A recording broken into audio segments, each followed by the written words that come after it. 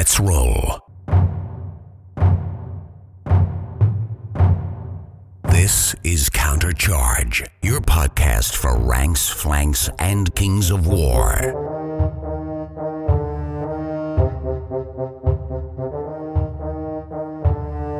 Join your hosts as they delve into the world of Panithor and bring you worldwide coverage of all things Kings of War. Welcome to Countercharge. This is Kyle Przelenski. And this is Matt Carmack. And this is Jeremy Duvall. Welcome! I am so excited today to have Kyle and Matt to talk all things Twilight Kin, talk a little bit of Mantic army design, Mantic army philosophy. Really excited to have you guys here together.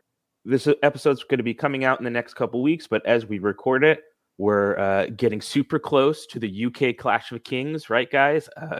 That's just crazy to hear that we're going to be having a tournament with that many people coming up. Very exciting. Yeah, it's a big deal. I mean, I think they're pushing 130 right now, something like that. It's, they had 150 signups. There's a couple of drops. There's a few tickets available that people were kind of coming in last minute. I'm not sure where their final number is, but it's obviously a very good thing, and something that a good measuring stick for how well the game is doing is obviously tournament attendance.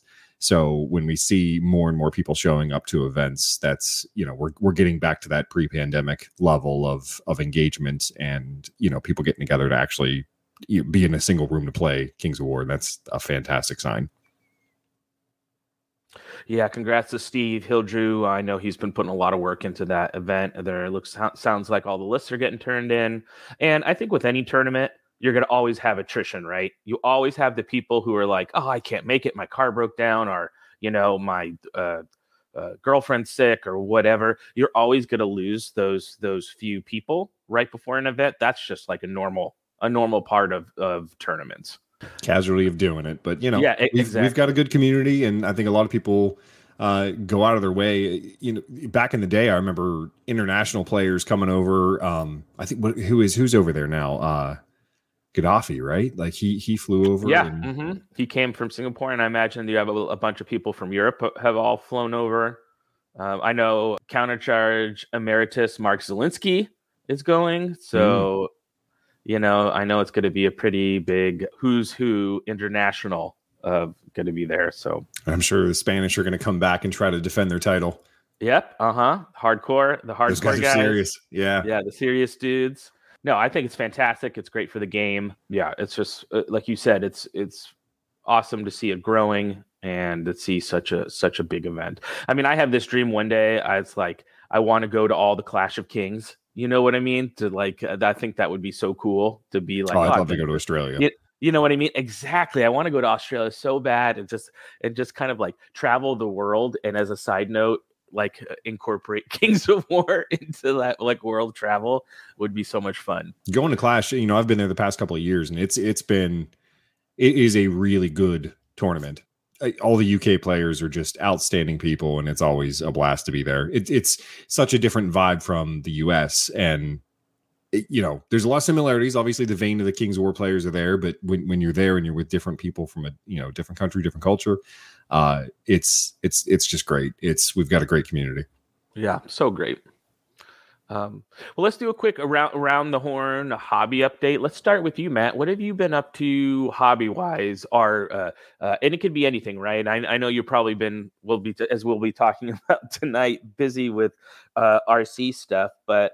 Have you been streaming any video games? I know you have your streaming channel. You've been putting any models together. What have you been up to? Not all that much. I took a break last year from events because I was streaming the US Masters, so I couldn't qualify, or rather, even if I did qualify, I was going to always drop to stream it. So I took that opportunity to just kind of take a casual year, so to speak.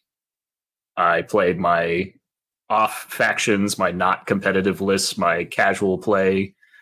At a couple of events, I just let people give me armies to play, which was pretty fun. So with this year, the ability to qualify again, I've been trying to get back out to events. So I brought out my EOD to Bison, and that was a fun event. Did not perform well, but was still a great event. Got to meet a lot of new people, see, as Kyle was just describing, the growth in the game and the post-pandemic. I don't want to call it an explosion, but definitely a much needed growth, I think, within the community. But yeah, other than that, I've been towing the line about getting into Twilight Kin. I keep convincing myself that the amount of project work would not be overwhelming, and that if I just sat on After Dark and actually painted with everyone else, that I could actually get it done. It's just a matter of when those models are available to look into that. But it's definitely on my list of potential hobby projects in the near future. So I've got some ideas. That's awesome. And sort of now that we've had a little bit of time post US Masters, as far as like the post-mortem on the streaming, are you happy with how the streaming went? Did you learn any lessons from it for next time? Or how do you feel sort of how, looking back, how the streaming went for US Masters? I mean, we could dedicate a whole episode of advice I could give to people who want to do something similar. The shortcoming, what I would say, the short and sweet of US Masters live stream this year was we had some mic issues, which I didn't realize at the time, but we were also running damage control on a whole bunch of different things. So unfortunately, for whatever reason, the Discord mic was extremely loud, despite OBS reporting it at the same volume as the broadcasting mic. Those audio levels are out of sync. I could potentially go in and fix that, but that would take a considerable amount of time to go through 16 hours of video footage and manually adjust the volume basically at intervals to try and fix it. So it's not something I've planned for the immediate future, but something I can do. But obviously trying to avoid that in the first place is always great. The other thing that I would advise anyone else look into it in the future, and something that I've definitely come to the conclusion, is we will not do 3 tables in the future. I think at the time it made sense to me, but now looking back at the San Antonio Masters, which was the other time we had 3 tables, no one got to see the air quotes I put up there. We didn't actually have 3 tables for a good chunk of San Antonio Masters, and I think I forgot that part because 1 or 2 of the cameras broke down at San Antonio, so we were only able to do 2 tables for most of it. And in hindsight for this year's Masters, I think that is actually the sweet spot. I think 2's the good place to be. I think with 3, it becomes a little too much to keep up with. And 1 is too slow. I think 1 is just, there's a lot of dead air time. So you'd want to, I think you could do 1, but you'd want to have other things to talk about, like doing like a hobby update, stuff like that. But I think 2's the sweet spot. I might consider doing 2 different sets of 2. So like 2 for Best of the Rest and 2 for Masters. But I think to do that requires an entire additional crew, which starts, scope expansion's a thing. It's definitely possible, but I would not be solo running that. That would be a whole shtick. It was fun. I think in terms of numbers, we did better than we ever had before. We had twice as many people viewing from previous years. We had twice as many people in the live chat as previous years. We doubled those numbers the day of. So we have more views for the current Masters than the previous Masters recordings. Which is pretty impressive. Yeah, that's awesome. So it's definitely, if nothing else, there's people are definitely tuning into those events, I guess is the best way to put it. They're definitely interested in watching and seeing the results of these competitive events. Yeah, it was super fun to be a part of it. So thank you again I love how you open up the opportunity for people from the community to come join the video chat. I think it's really inclusive. It was super fun. And those are good videos to go back and watch. Like if you want to put it in the background while you're doing hobby or painting or whatever, there's some really great, I feel this US Masters, there were some really great examples of how do I play an alpha army in the games where Marcella was in, or how do I play a Trident Realms army? You know what I mean? There's a lot of really cool examples of play styles in the Masters stream from last year. So really worth watching if you're looking to improve your game, some really dynamic matchups, I think. Well, what about you, Kyle? I know your hobby is now your work, right? So when you're done work, you're probably like, I want to go play video games or do something else. But what have you been up to? Yeah, I mean, Baldur's Gate 3 just dropped, and woo! I'm gonna try to. I'm downloading it actually this morning on my PlayStation 5 because my PC is too outdated for the good stuff. So I'm gonna give it a shot on PS5 and see what to do. I don't know what class I'm gonna start with. I'm kind of back and forth on a couple of different things, so we'll see. But yeah, it's hobby time is kind of rough when you think and talk about this stuff all day long. But at the same time, with the Twilight Kin especially, it's, I got to be way more involved in the actual design process of the minis than ever before. And so there's an excitement there because obviously I was able to, put influence on things. So I feel a little bit more ownership of what I'm getting ready to work on and paint up. And for them, I've already started working on them. I've got a little bit of, early access, obviously. So Clive Stone was really nice. He actually sent me a ton of 3D prints as soon as we were able to do it. I'm not a big 3D print guy. I know there's a lot of people out there that are, but for me, it's just not the material that I want to work with. I like the hard plastic and what that gives you. So I'm really excited to get my hands on the actual hard plastics. But I am intending to take an army to Michigan GT, actually, and play with the Twilight Kin there. So it's actually going to be right before their launch in October. But I've got, 4 weeks basically at this point to get the army finished. And I've got a good, 6 or 7 more units to get through before that time. So it's a lot of hobby focus on that. And, I just finished my Impalers. I finished some Phantoms. So nice, chaff options in the list. And I've actually been working with Adam Ballard because, I don't get to play Kings of War nearly as much as I used to anymore. So Adam has been coaching me up. Jesse was a huge, help because we played games, we talked about stuff, we developed strategies together, but I don't have somebody to do that with. So I reached out to Adam to see, hey, can you help me walk through this? Because I know Adam is incredibly excited about the Twilight Kin and, is really excited and feels like the direction that we've taken the army, the design wise, model wise, is a great direction for the future. So obviously you feel that way too. And that's why we're doing this cast. But it's a good time. So, I played Twilight Kin all through 2nd edition. So I'm really excited to get them back on the table in 3rd edition. I knew they were coming, well in advance and I've been working on the models for that. I've also got, we're going to do some promotional stuff with some bigger YouTube channels for the Terrain Crate 3. So we did a whole series of terrain and ruins and all kinds of things, mats and templates basically for stuff that was in, as blunt as a way as I can put it, really designed for 40K. We can't exactly say that in an official sense, but other places can. So we're going to, get up with like Mini Wargaming and we're sending them a bunch of terrain to just play with in their games and then name drop us. Hey, we get this terrain from, Mantic Games. And so I'm being sent a number of pieces of those terrain to paint up and have sent over to them. I might actually go up there later in the year and film a battle report for Kings of War again, too. We did that a couple years ago, and that video's got like 50,000 views, and a lot of people actually got into Kings of War because of it. So those sort of promotions are big time help. It is work, but it's beneficial in a lot of ways for the community at large. Yeah, I think the more you can get the company in front of eyeballs, right? No matter which game those eyeballs are playing, it's probably still a net benefit, right? I think Elliot, the app guy, the companion who developed it, he worked with Mini Wargaming and he actually discovered Mantic and Kings of War because of the video that I did for 3rd edition years ago at Mini Wargaming. So it plugs people into it, and those are a really big deal to kind of drive engagement and get people interested.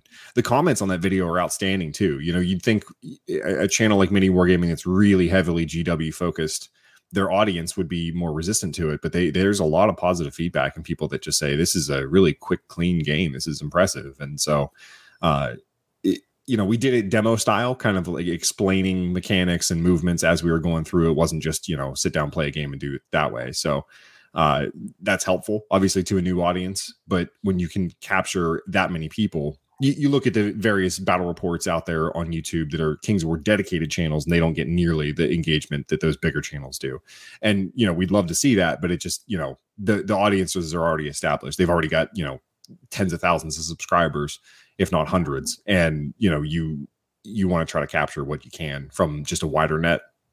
Yeah, exactly.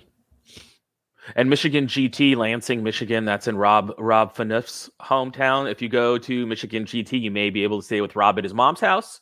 It's in Lansing, Michigan, or October 6-8. That's Blake Schroed, a really great guy. There's a bunch of really cool Michigan guys in that area. They have a really awesome prize for if you win. So the whole kind of like shtick of the Michigan GT is that it's like a gear car. Like I think the Michigan GT, you get like an extra special character. Yeah, it's supposed to be like a hot rodish kind of, custom hero as a chariot. And the winner for the Michigan GT is you get an awesome patch for like a how like the biker guys have their vest that has their club patch on the back or whatever.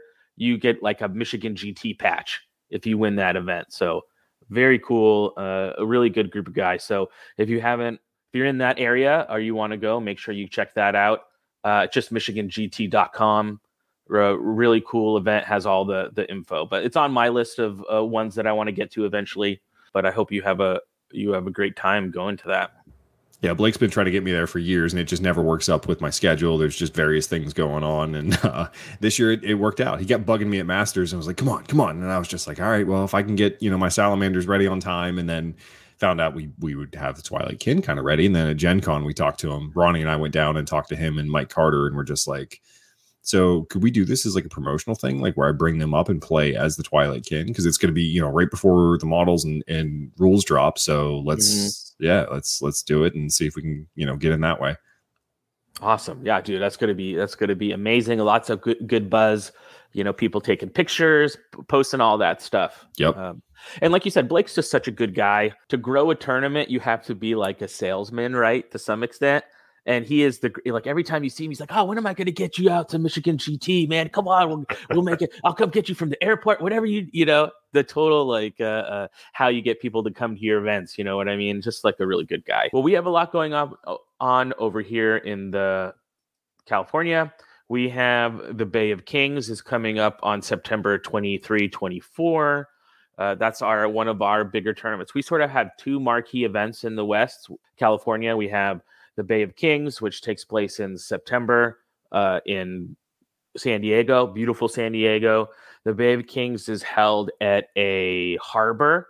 So it's a harbor convention center. So you're playing Kings of War while looking out and seeing all the yachts docked. So it's very much like a California feeling. On the Saturday night, we go to a yacht club and Kyle Timberlake barbecues meat. He is our meat master.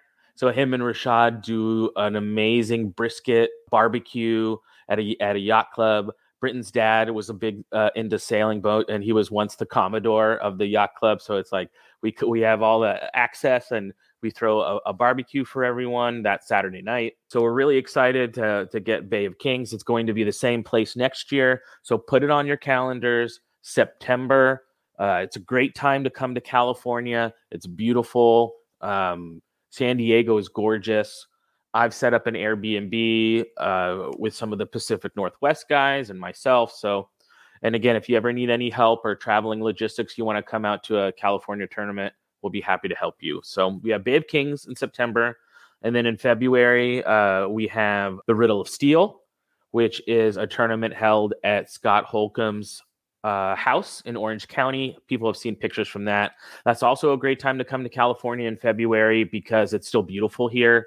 And we're starting to get into spring. Orange County in February is really nice compared to maybe February in the Northeast. I'm looking at you, Corey Reynolds and Mike Rossi and Greg and all the Unplugged guys. You guys got to come out, John, to the Riddle of Steel. It's a Conan themed tournament, super fun.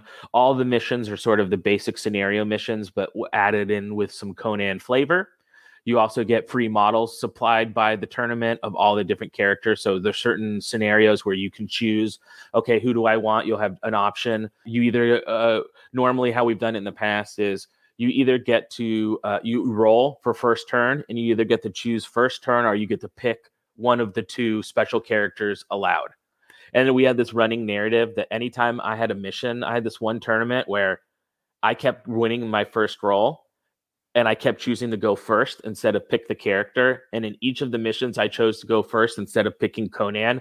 I lost because Conan killed me. My opponent used Conan so perfectly, he destroyed me. So it was like, I can't. Now it's like anytime I have an opportunity to pick Conan, I have to pick it no matter if I want to go first or not, because that's the riddle of steel. I have to crom, But it's a super fun event. There's this one, Conan has this one special rule where it's crom to hell with you. And every time you use it, you have to do crom to hell with you. And then you use this special rule. Nice. His other special rule is I pray to you, crom, which you also go out, crom, I pray to you. And then it's a pretty fun event. But so we're getting ready for Bay of Kings. I just got back from Texas. I'd spent a couple weeks in Texas, so hanging out with family and Jeff Swan and all those guys, all the Titans guys. So that was super fun. Got a little bit of Kings in. Got some. I've been playing a little bit of Marvel Crisis Protocol, which is pretty fun. I'm excited. The Command Protocols book for Firefight is out. Right. Yeah, so that's been really great. I've been seeing a lot of people get that book. Really, if you haven't listened to our episode, go back. Tyler, Kyle, and I, and Matt, we talk all things about giving some previews on that. We're going to be having some more Firefight. The idea is once that book marinates for a little bit, we're going to come back and do sort of like a where do we think everything sort of falls once people have had a time to sort of build with that book. Once the list gets updated to the companion. That's probably going to be our next Firefight, is sort of where are we at now that the Protocols book has been out. And then after that, I'm just getting ready for Twilight Kin, baby. I've been working on the EOD, but sadly, they will be being put to the side because, like Kyle, give me a beautiful evil lady in my life, and that's my biggest weakness, So I'm just like all ready for the Twilight Kin. I think I'm going to still do it. My Twilight Kin before, when I was using other models, since Mantic really had none, was sort of a Mediterranean Greek temple theme, which still works, if not even works even better with some of the sort of gifts and motif of the list. So I'm going to keep that. I'm going to keep that sort of theme. So now it's just going to be going back to getting my bases ready, getting every. So I'm sort of in that, when you're doing a new army project, doing the initial planning. So I'm going to try to get that done. So once the models come out, I am just Bob's your uncle. I'm ready to go. So. I'd be remiss to not mention the Shadowed Horizons campaign that's happening in September this year. So it's just a couple of weeks, but it's the cool thing is that I don't think a lot of people realize is that like we sat down and had a chat and talked about the variety of different outcomes that they're going to take place. Like we legitimately plan to change not only the map but the whole world state of Kings of War based on how things go. And so there's it's like a pick your own adventure thing, but it's going to be based on people's game submissions, and we walk through like a bunch of different things about what's going to happen, and the community and their games are going to change it. To me, that's just incredibly cool. Like coming as someone that was a gamer, first and foremost, and then into the company behind the scenes, you kind of have this expectation that the company's just going to do what they're going to do. But like we've actually planned out multiple different scenarios of how things are going to change based on the campaign. So it's just cool. Yeah, very cool. Definitely check that out. Shadowed Horizons. Mantic has a good page on their website where it's sort of like the Mantic staff's laying out who they're going to be playing for the slow grow. But yeah, that is a really cool idea to let your players feel like they have agency. And I would say that that's one of like Mantic's core philosophies, is wanting their players / customers to feel like they have agency in the games that they play, whether or not that's through the RC and play testing and listening to players, or through events like this. Nice to feel like you're playing in a hobby, right, Kyle, where you feel like your voice is heard. Yeah, I mean, it's incredibly important to us. It's Mantic's a much smaller company than people realize, I think, a lot of times. And because of that, it's just, there's a lot of passionate people. We just want to make cool things. We want to make, something that people feel like they're involved in and engaged in, and be that scrappy underdog in the industry that's doing the things that customers like. And that's the direction that we're always given. That's what we always want to push and try to achieve. So when it comes to things like this, we had gotten away from, campaigns and sort of narrative stuff in the past. I know Rob's dropped the narrative event that there's a whole bunch of us working on right now behind the scenes. And the story is actually pretty decent, and it's getting better. And there's a lot of engagement, and, it can pull you in, and it can draw new customers, new players at the game, all kinds of, ways that you can kind of understand the direction that the model designs go, the rule designs go. When you have that harmony that can happen between it all, it makes a lot of sense. And we nailed that with Twilight Kin, in my opinion. There was a lot of, just fluff and background that got translated into rules, and the RC did a fantastic job of putting it together. I've talked about it a little bit in the design, vlogs that I've been doing, so I'm sure we'll dive more into it today. But it feels like we're taking the next step into, that Mantic 2.0 that's been mentioned a couple of times. Things are coming together and feeling congealed and planned and executed in a way that just, is changing things in a positive light. Yeah, let's riff on that. You mentioned it there, the Mantic 2.0. I know it's something that's Ronnie's mentioned a few times, as you said. And like, when you think about that, sort of give me, and we see it a little bit in the Northern Alliance update, in the Night Stalkers update. But I guess if you were going to take me into Ronnie's office through the back way, and we see Ronnie's secret, his vision board, when you're thinking about Mantic 2.0 in army design, model design, give me sort of the idea. Like, what is the core of that you guys are trying to explore? It's understanding that miniature games are already, a absolute small corner of the wider tabletop gaming market, and market of a niche market. Yeah, correct. It's a tough place to break through. There is a whale in the room with GW, and we are doing it because we're passionate people that want to be a part of it. We want to make fun stuff. I've mentioned that. What Mantic 2.0 is basically saying is that early day Mantic stuff was just, trying to get things on started and from a place that there's some kind of cheap alternative models and things like that. And we want to come into our own and start to establish what we do and what we do well.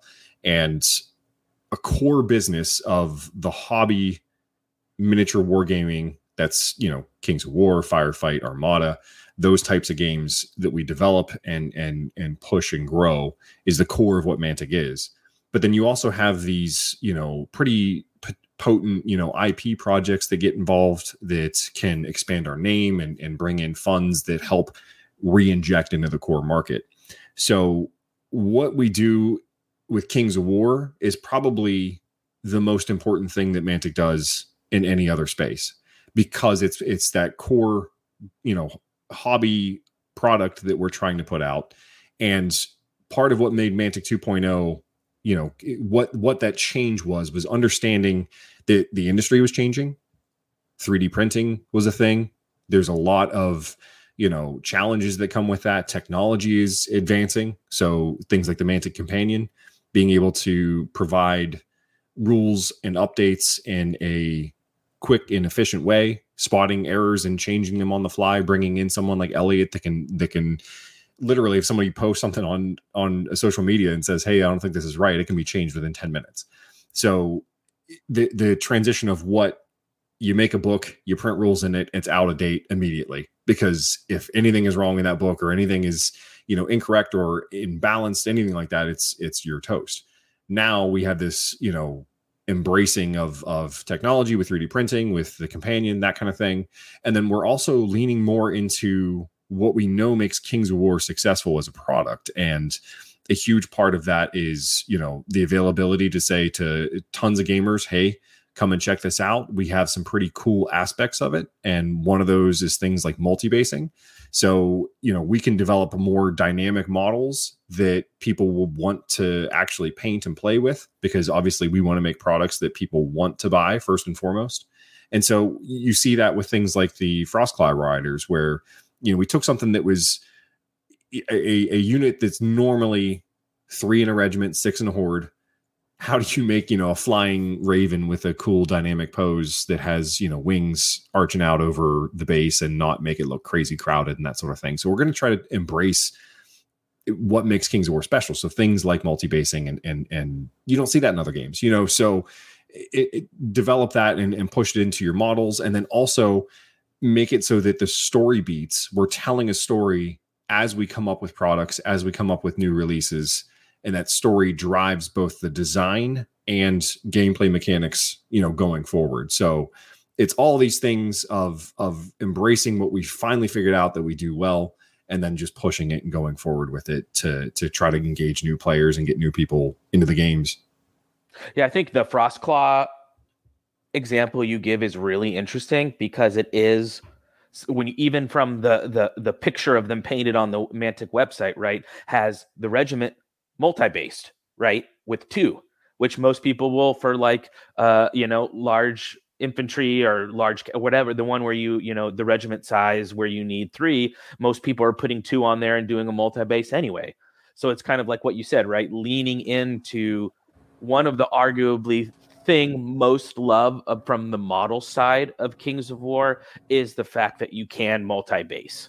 And it allows us to produce hard plastic kits that, people want hard plastic. They don't want as much resin. They don't want the PVC and that kind of thing. And hard plastic is expensive, but really beneficial when you can get it right. And so I'm sure you've seen the variety that comes on those kits, how many extra pieces and components that you get as part of it. I've seen people do conversions already with the dwarf heads on the other bodies. And, there's a lot of freedom that it gives you. And the new relationship that we have with Archon to make the hard plastics really helps drive that in a different direction. And the Twilight Kin are a great example, because so much of this army is hard plastic, excluding a couple of heroes and, a monster conversion piece. Like, it's hard plastic. So it's such a good opportunity to kind of advance the narrative on what we can do with Kings of War without crowdfunding, any of those things, and then designing the models to be done in multi-basing ways. There's one unit in the Twilight Kin that actually combines 2 different hard plastic kits into one thing, and because we have one existing and another new one, we can put them together into one box, just one frame at a time, and then boom, you've got a unit that works. So there's cross compatibility. There's Kings of War players love hobby, love kit bashing, love making, artistic and creative, bases and units. And we need to lean into that as a company. That's a huge part of what people like and want. So let's do that. And I remember back in the day, it's so awesome to see the company grow over time, where in the back of the day, I remember Ronnie used to say, okay, I want to make sure we want to have this goal where each army has like at least one hard plastic kit, for all its basic right, infantry. yeah. And now we're seeing that evolution, right, to one hard plastic kit, to now we have an army coming out with multiple hard plastic, or just in general, we have armies now that have multiple hard plastic kits, and I think that's really exciting. It's a great time. We're getting it, right. The biggest thing for Kings of War is recruitment. Something that we're working on getting ready to do was an idea that was from first edition that worked out well, and we're going to replicate it. And that's we're going to start sending out these mini rule books to people in their orders. We're going to send them out to bigger third-party retailers and distributors that can get stuff out en masse. And these rule books are designed not for you to keep, but for you to give to someone. So, someone that you've been pestering to try Kings of War, to check it out, you can literally hand them basically a little recruitment rule book that goes over the rules, and it's free. You didn't pay for it. It's just, hey, check this game out. Like, seriously, just flip through this and look at it, because we know the game is the absolute strongest point of what, makes Kings of War great. So that's what we want to sell. That's what we want to try to push and get people interested, because if we can grow the Kings of War base, if we can double the Kings of War base, player base, you know what I mean? That's where Mantic goes from 2.0 to 3.0. We take the next step and we can start really diving into different things. The model of, updating 2 armies a year and then refreshing one faction completely, like what we did with Twilight Kin, is probably what we're going to stick to, at least for this year, next year. And people that are interested in things and want to get in behind them, they can kind of know that with that model, they can look at what's coming and what's happening in the hard plastic and new models. And obviously the rules are going to go along with it. So it's a good time to be recruiting people to get into the game. And like we said, with the tournament signups, that kind of thing, like we're seeing growth. So if we can just keep getting more people, if you can get one other person into it and everybody out there gets one extra person into it, that makes a huge difference in what we can do for the game in general. And that's the ask that we have, is just try to get somebody else into the game. And I'm curious, Matt, one of the things that people love about Kings of War is the sort of philosophy of a minute to learn, lifetime to master, right? Where you're playing a game that is simple or elegant, right? Elegant, not simple. And because that was always sort of the critique against Kings in the beginning, it's like it's too easy, it's too simple, or there isn't depth. And I always felt that is not the truth. Not the truth, and it's a reason why you see at a lot of Kings events, you see the same players in the top 10 or top 20. It's because it is very much skill. But can you talk a little bit about the tension between adding fluff and flavor and depth while still maintaining that elegance and simplicity, as Mantic's trying to add this narrative and story? Can you talk a little bit about what rules design is like, sort of in that sort of tension between those two? Yeah, it's funny because I'm the only one, when we're recording this, I'm the only one with a camera, so I'm sure everyone that Kyle and Jeremy will get a kick out of my facial reactions to some of these questions. It's a tricky balance. So it's something that we're well aware that players who have been playing the game for a long time, as well as one of the biggest appeals of Kings of War is its simplistic nature. So the ability to get into it and be able to play any army and look at any other army on one sheet of paper, from a printout of the app, or honestly any army builder ideally, but primarily the app, since that's Mantic's product. We want to be able to have people be able to read their sheet and know exactly how that army plays. We don't want to have a huge amount of unique rules that are basically like the idea of every unit has some unique rule that's only available to that unit. 1 or 2 per faction, I think, is fine. I think that's the long-term goal, to try and boost some of that individuality and try to get back to kind of where Second had it. But Second, I think, Second edition, you had factions like Basileia, right? So you had Iron Resolve was their quote-unquote special rule. But it wasn't actually their special rule. It was just a rule they had a lot of. And same thing for like Undead. Undead had Life Leech, but that wasn't their special rule. It was a rule they had a lot of. So trying to actually take that concept, taking armies and actually having them with one focused, like this is their shtick, this is their goal, this is their design philosophy, and then running with that to preserve. So Northern Alliance, for example, is a one that we have that's probably obviously we did Night Stalkers too. Night Stalkers was early in the year. I'm going to be upfront and honest about it. I think Night Stalkers got the short end of the stick, and that's not me being like mean about it. It was, we were fresh on our feet. We were figuring out what we could do and what we could kind of design around. And that's why their update is smaller overall. We touched up some key units and obviously gave new rules to the new stuff. So we had we refreshed the Terror, which obviously was not seeing play before that, or very little play before that. We touched up on the Shadowhounds, which we're not seeing as much play before, and now we're seeing play. So these are our goals, were mostly to make the models that we're not seeing play see play, or the units that we're not seeing play see play. And then with Northern Alliance, we had a lot more time to develop it. You see the interaction with Frozen and the new way that the list is kind of structured around that.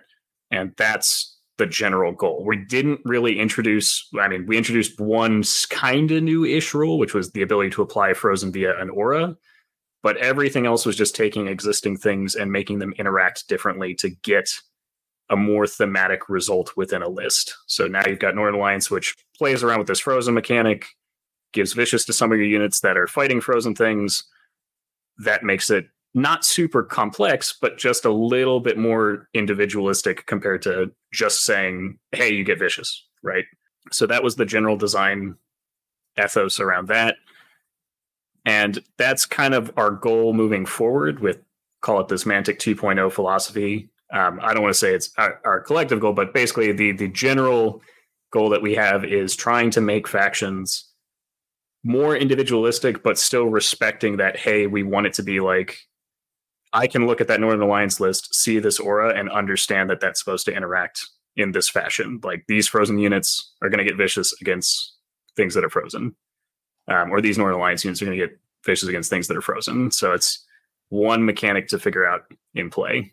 And I imagine that's like a slider, right? Where on the full left of the slider, let's say you have no special rules, like super simple. And then on chess. the right, yeah, right. And then chess, right? Exactly. Yeah. Chess is a perfect example, right? And then on the far right of the slider, you have every single unit. It's not just elite. It's they have sharpened blades, or they have this, or they have that. Right. So this unit gets to reroll specifically against heroes that are, mounted on things that are dragons. Yeah. If your opponent forgot to use deodorant this morning, you get extra 2 dice to your fireball, whatever. Right. And I imagine you have people who may be on the fringes who want to exist in one of those two parallels. But I imagine for the greater health of the game, you guys are trying to find where's the Goldilocks part of that slider where it's just right. Yeah, exactly. It's always going to be a trick because being perfectly honest about it, it's going to be impossible to make everyone 100% happy. That's not our goal. I don't think that's possible because there's going to be some people who want the slider to be closer to that chess aspect, right? Like, that's just true. Some people want the game to be like it was at the beginning of second edition. There's a group of people who want that. There's some people who want the game to be more complex, right? They want to have more War Machine hordes, more GW, more over-the-top flavor, just like you're describing. Like, there are definitely people at either side of that slider. And if we go down the middle, which is our goal is to be somewhere in the middle. People who are on that far, left side of the slider and people on the far right side of the slider are going to be upset that we're going down the middle instead of going further one direction, right?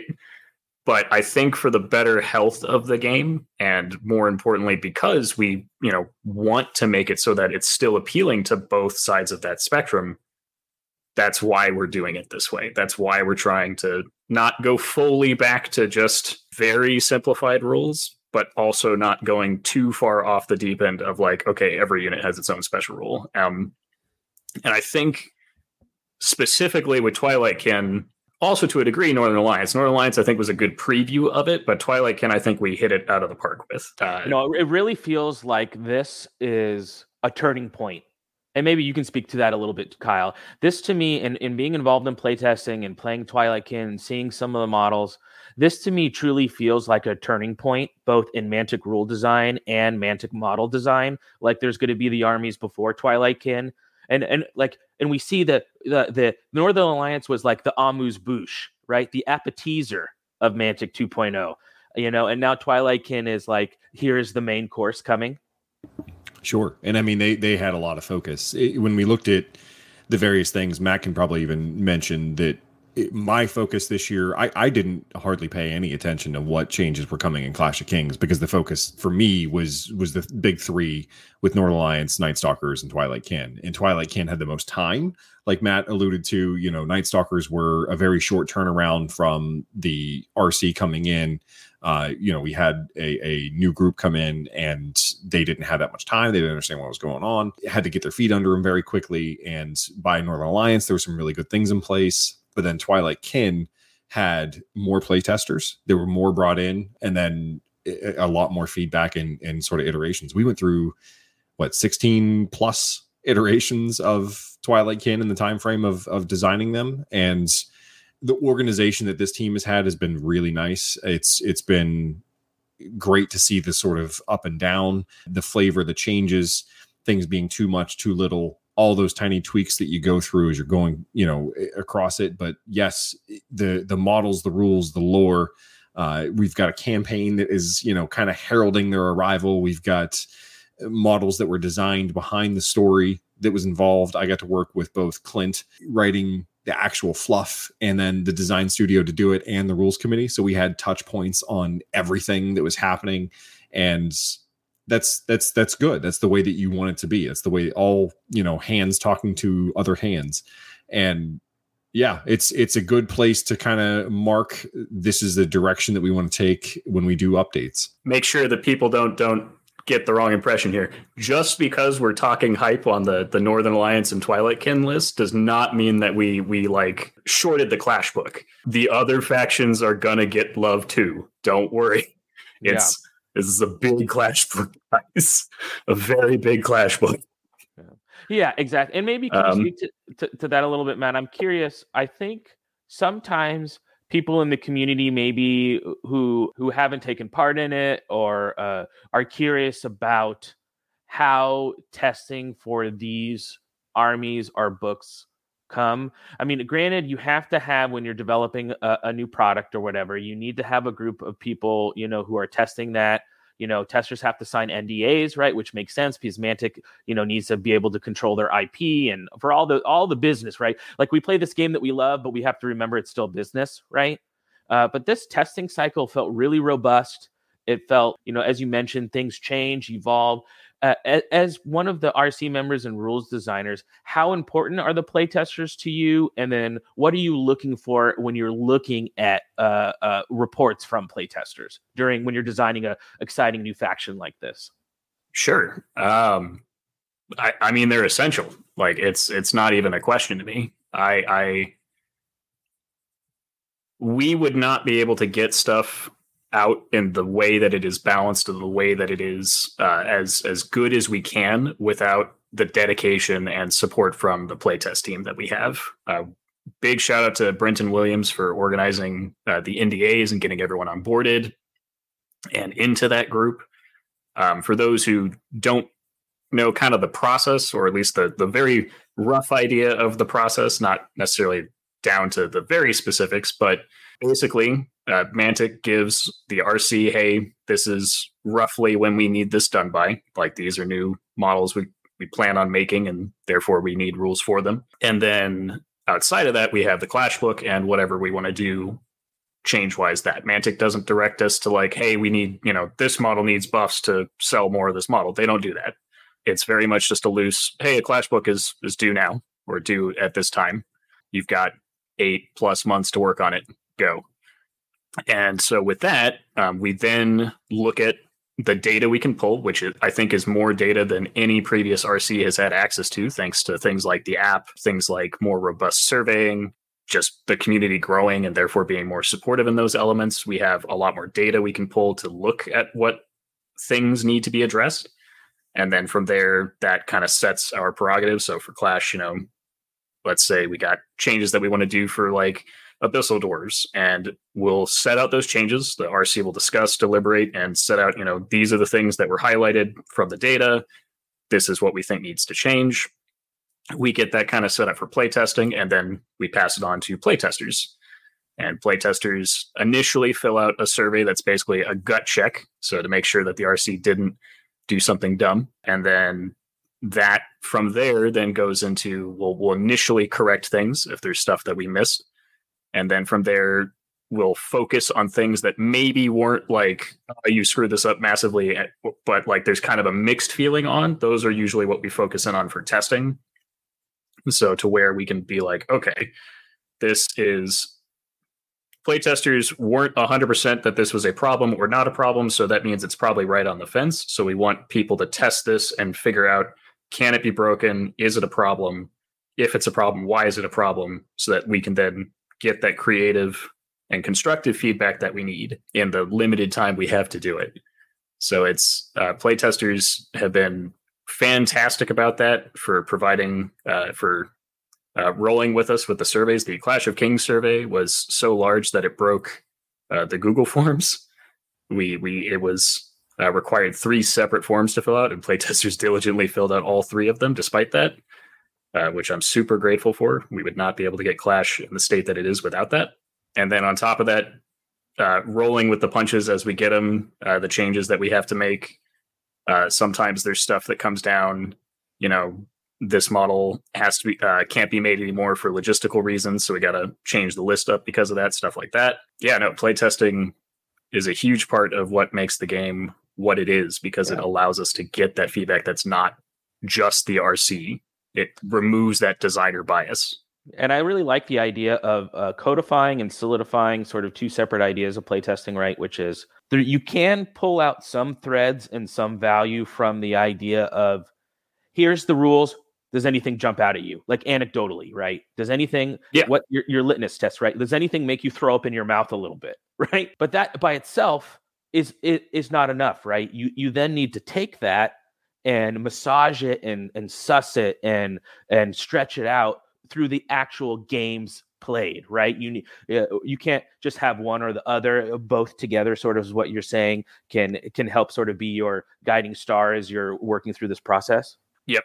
I was actually going to say a perfect example, and it doesn't even have to be something extreme like that. Like that's obviously the extreme case scenario. I don't think we've had anything that the RC was massively off on to where the testers were like, you done screwed up here.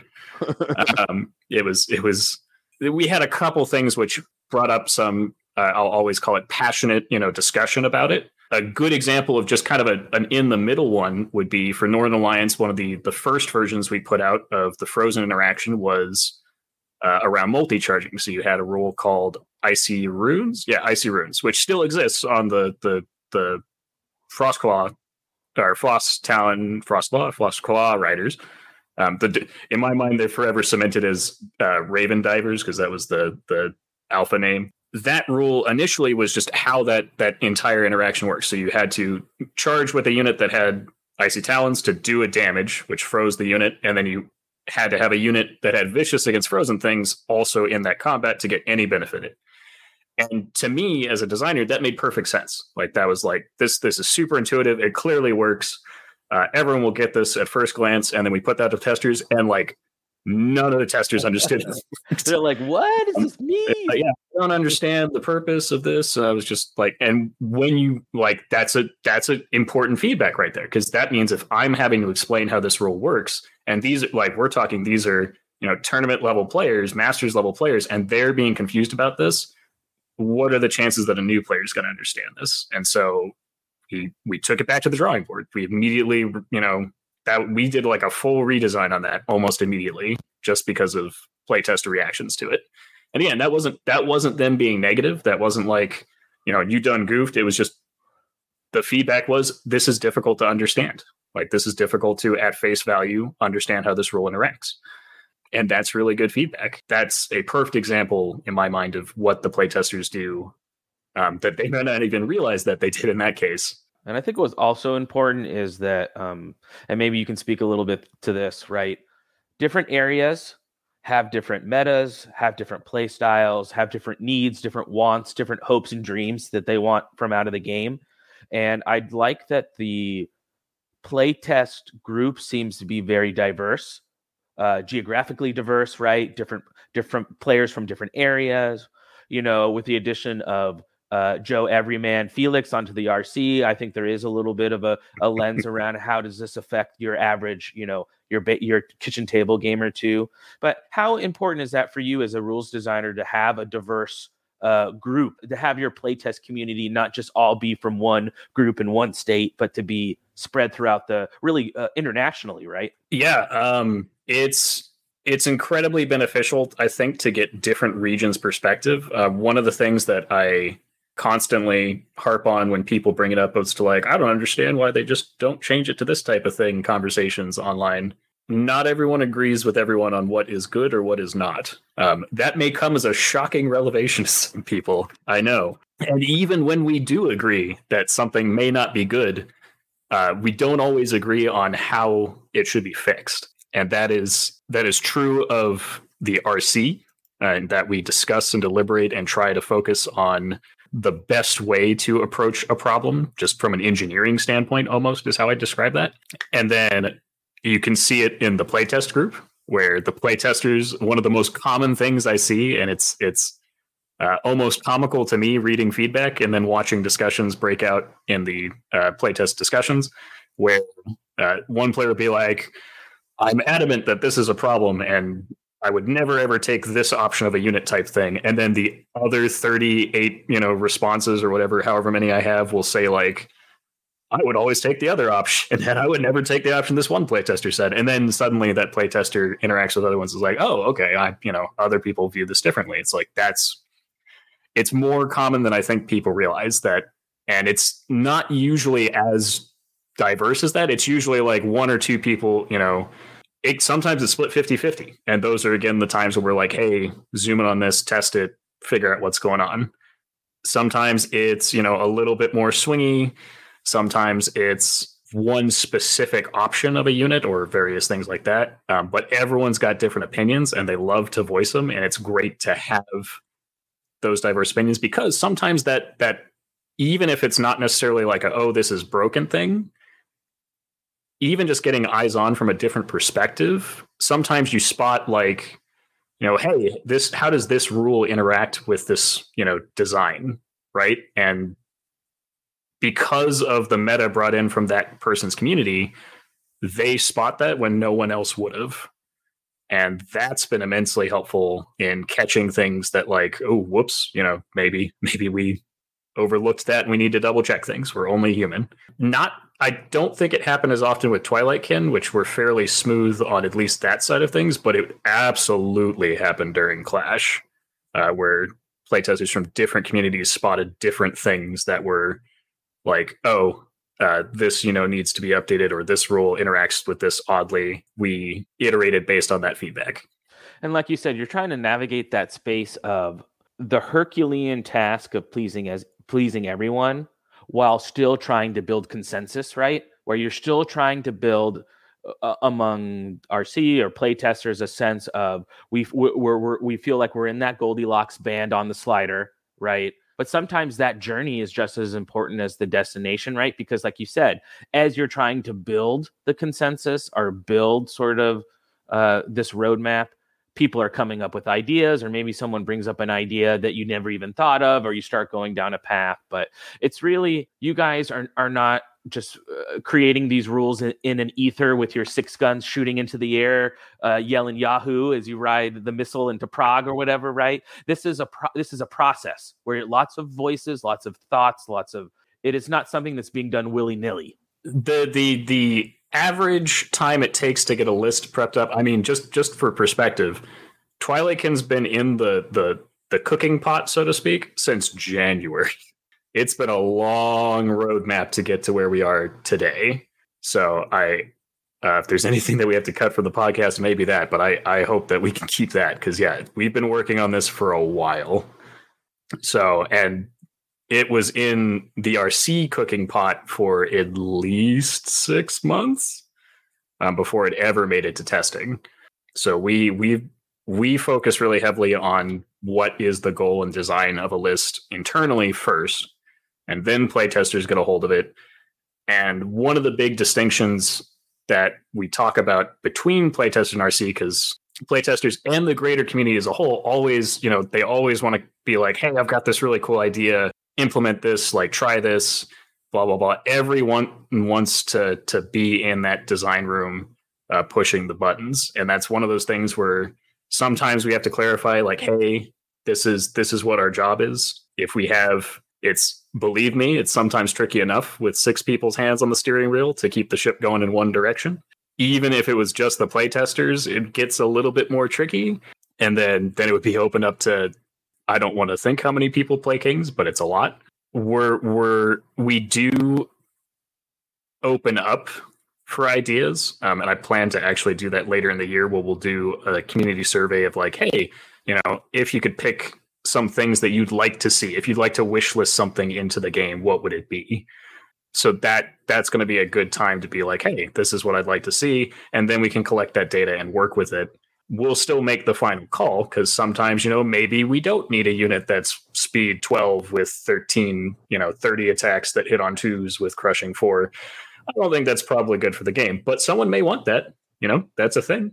I like to ask you the see question. like the wish listing happening, right now before the book's getting ready to come out, when in reality, that wish listing would apply to next year's amendments. Right. We are well into the like, hey guys, if you want something for the potential, the next year's development cycle, this is the time to start talking about next year.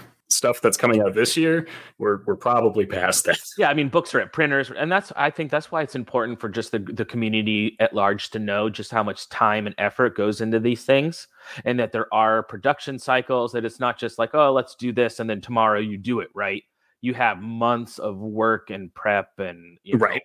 I do see it mentioned every once in a while, and this is kind of that talk of that Mantic 2.0, and we're moving on to this digital era where we have this app and this ability to edit rules on the fly. We can, but, and there's a big caveat but to that, one, we don't want to do that like overnight type stuff, because then we're not testing it. We're not seeing the damages that could relate to like a thing being changed without any sort of investigation. We want to make sure that rules are checked and codified, because one of the larger complaints I've seen in the past is that, you guys didn't check for edits, or the spelling's mistaked, or like you didn't think of this one situation type stuff. And that happens when we don't take our time and investigate and make sure that what we're doing is actually good and works. So while we do have this cool new digital app, we're still transitioning into a phase where we can regularly update rules, I think, to make sure that they're like, basically, I think what people conceive as a constant FAQ cycle, where like every day we could change a rule if we wanted to. We're not there, and I don't know that we'll ever be at that step. And I don't know if you should. Just because you can't do a thing doesn't mean you should do a thing. Right, because there are other people. This is similar. We were talking about that Goldilocks band of left and right? So it's like, there are some people who would love it if we just overnight, just immediately 4th edition comes out. Theoretically, right? We could, theoretically, using that app, just release 4th edition and never release a book for it and just do it. But I think you'd have a whole lot of other people who would be super upset by that, because they're like, well, the rules are changing too quickly, and we didn't even get a chance to adjust to like this new, army that came out type stuff. And it's a balance, right? Most of our job is just maintaining this like, no one can see me holding up my finger here, but like this little weight scale that's like tipping either direction ever so slightly, and just delicately, where's that Thanos meme gif, perfectly balanced as all things should be. Exactly. And that's why I sort of bring up that idea of the Goldilocks bandwidth, right? Which is trying to live within that area on the slider where you're trying to be, do what is good for because I think you can, I believe, look at what's in your best interest and also what's in the best interest of the group. You can do both those things at the same time, that they're not mutually exclusive. So you can try to find design elements in a way that will be good for you. But also, I think you do need to think about, if everyone stops playing this game, you'll have no one to play your nasty whatever list against, because we talked about that. Like, I don't owe my opponent anything. And or when we've talked about the sports debate, and this is a whole nother episode, so I'm only gonna go turn left here. I'm gonna turn left here just for a minute, and then we'll turn back right. I think you do owe your opponent a good game, in that for this hobby to exist, we need people playing it. So that's why I think when you're doing rules design, you need to be thinking about the subgroups of who plays your game, the competitive player, the kitchen table player, or whatever, because in looking at all those subgroups, but also thinking about the whole community at large, I think that's how you breathe life into the overall community. Man, I wouldn't even call that a hard left turn. I'd say we're still basically on topic. I mean, effectively, that is part of our job. In addition to all of these, again, this massive different array of things we are attempting to keep balance. One of the other things we look at is we're not only looking at the top tables in competitive play. We look at middle tables and bottom tables. It's important to know that just because something may not be stomping every, Masters event in different countries, but it may be oppressive to new players. It may be making it so that a new player plays one game and they're like, well, I don't want to play that fucking game ever again. But like, Yeah, it's that's also part of our job, is to make sure that the game is not just competitively viable, but also fun. Like at the end of the day, no one wants to play a game that's not fun, right? And people get fun from different aspects. That's what makes this game so great. It's what makes the hobby so great, right? Like some people are like Hank Goose, Jordan Lawrence. I can list off like 10 different people in my freaking club and area, Jeremy Duvall, are all freaking amazing hobbyists who make gorgeous armies that I could only ever dream of achieving that level of detail with. And that's what I imagine is part of your enjoyment from the hobby. And for me, it's that tactical, interaction with gaming and the various strategies you can implement and the various designs and openness of list building and playing with those different lists. I had a perfect example at Bison where I played a mirror matchup against EOD, and it was Richard I played against, and his list could not be more different from the list I ran. I don't think either of us had a single unit. No, we had one. We both had Enslaved Guardians, but that was it. Everything else was different. Like he had mummies, he had Cursed High Priests, he had Foot Pharaohs, he had like just a whole bunch of infantry stuff, and I had my fast unity. It's very different styles, and to me, that's where the game state should be, to where everyone can enjoy it and play it the way they want to, and always have a chance. Because what your thing that really resonates with me is two things. Is this hobby is really enriching in your life, right? For lots of different ways to lots of different people. Some people love the hobby aspect. Some people love the tactical gaming. Some people love both. A lot of people love all the friendships and relationships we make, right, through the hobby. But I mean, that's why I love it, miniature wargaming, so much, is just what it brings to your life. And is that something, Kyle, you guys think about at Mantic when you're designing these games? Is you want them to be engaging and fun for all sort of these different populations we've talked about, right? Whether it's the tournament player or the kitchen table player, or are you guys looking at sort of in your sort of product design, you want to be meeting, all these populations? It has to be. And, from Ronnie's perspective, I know that he has a real big focus right now on the relationship of getting, the younger generations into miniature and tabletop games in general. That was a big thing with Dungeon Saga Origins and even things like Worms, where you're trying to introduce everyone as possible. We're all passionate people, but we like to share the passion, so whatever you're into, that's the cool thing that you want to show people. And in our design, we want to make sure that we get people involved in as many ways and facets as possible. And the products are absolutely geared towards getting someone new into it, whatever way that you want to do that. But for kids and friends and that kind of thing, it's just about growth. It's about sharing things that you love and meeting new people. Mantic really loves the fans and community. It's such a driving factor into so much of what we do and talk about.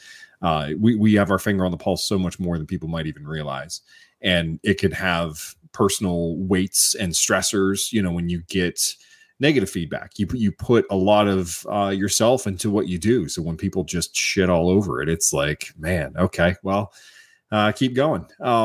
The passion has to drive what's happening, and because we're a small group of people that just want to do that, hopefully it shows that that's the direction that we're trying to go, and we're just trying to make people happy and play fun games and get to have a big worldwide community of cool people that want to do this. And I think that's a big pride point for especially the King's War community. It's been that way for years. I've met people from all over the world that are just appreciative to play a game and hang out, and we all kind of know each other.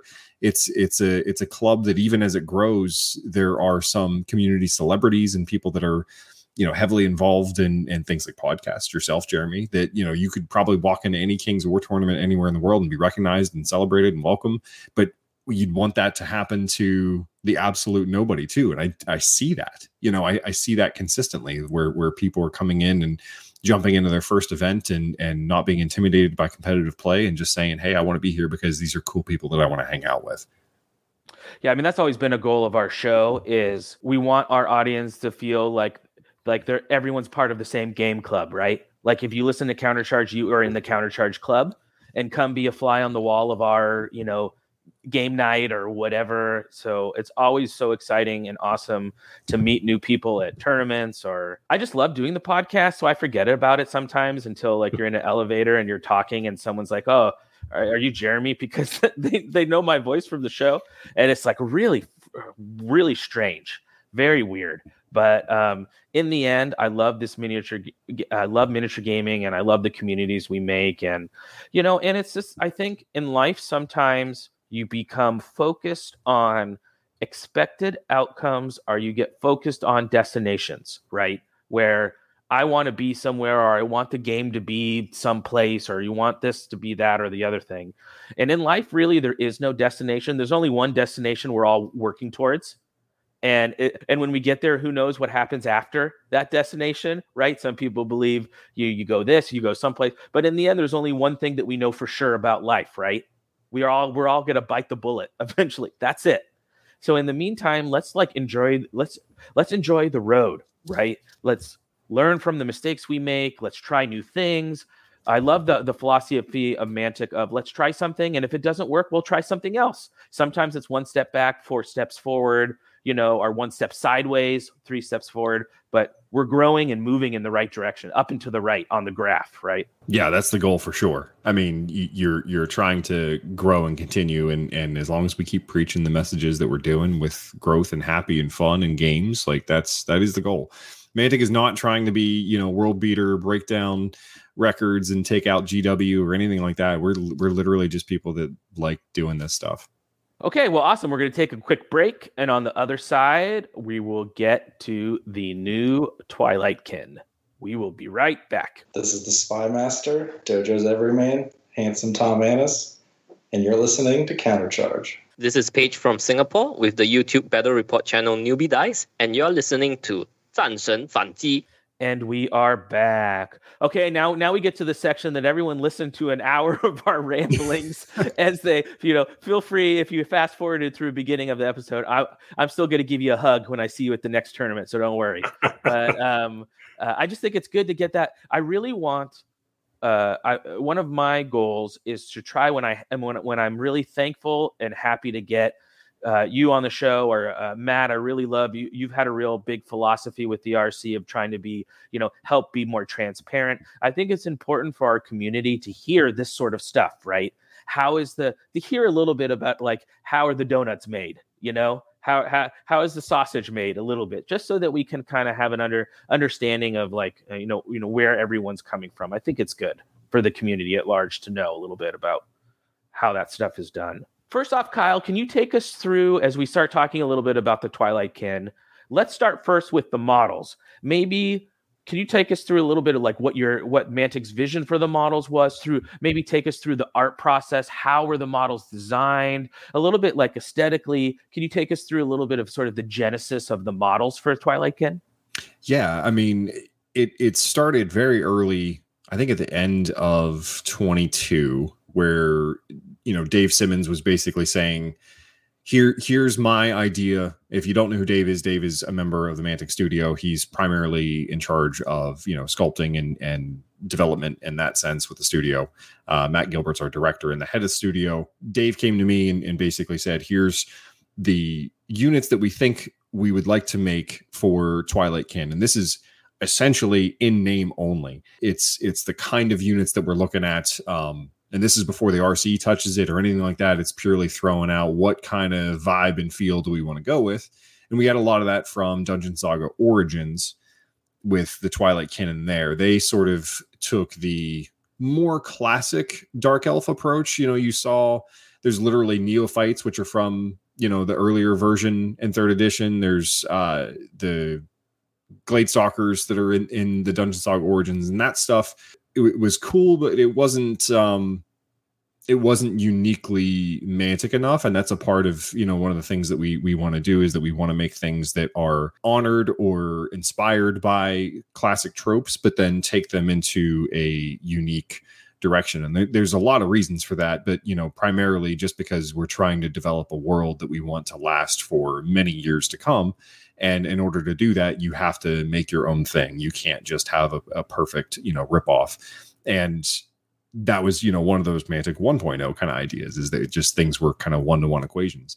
And so Dave brings a list. We go through it. We look at different things. We talk about, do we want things like the neophytes or the Gladestalkers to be in the list? Do we want, cavalry? Do we want these things? And we're looking at it initially from the standpoint of what models can be produced and what's the budget that we have to produce the army. We knew that Night Stalkers were going to be the sort of lore and background for it.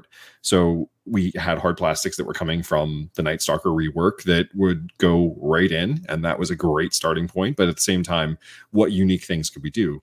And we had the budget for 4 hard plastic frames.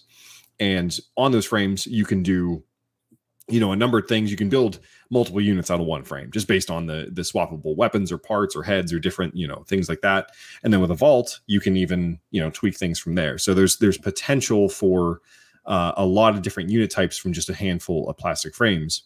And, I remember early in the process, we wanted a cavalry frame, but the cavalry frame was going to take 2 frames. So that's tough, right? Like, how do you, if you only have the budget for 4, that's 1 unit that would take 2 of those 4 frames. And you think, okay, do we want to go that direction? And we think we do, but maybe not initially at launch with the Twilight Kin. And we know that we can do a lot with a hard plastic frame that could go into a lot of other places, especially if one of those 2 were kind of like a caddy hard plastic frame. Then the second frame could be, variety of riders, variety of bardings, and different, tweaks and heads that would change what it is. Like, imagine a Northern Alliance cavalry option, but with like, big reindeer antlered heads kind of things instead of just a horse. But like other factions would need that. So we're working on an idea for that. We'll try to push forward. I would say stay tuned for about a year from now to see where we go with that. But that was something that, those are the decisions that you make with budget and framing and all that kind of stuff. It's important to understand what you can do. It's tough to make some of those hard decisions early on, because then they end up leaking through the rest of the range and what you end up doing for it. So, one of the hard plastic frames that we wanted to do, Ronnie hates infantry. Impalers were a larger infantry. We knew that there was some lore that we could inspire there. We had a great sculpt from Dungeon Saga Origins. That was a given. We knew we had to do that. The other one was, we need some kind of basic infantry. And that was going to have to be, again, another flavorful thing. We wanted these guys to have sort of a nautical theme to them.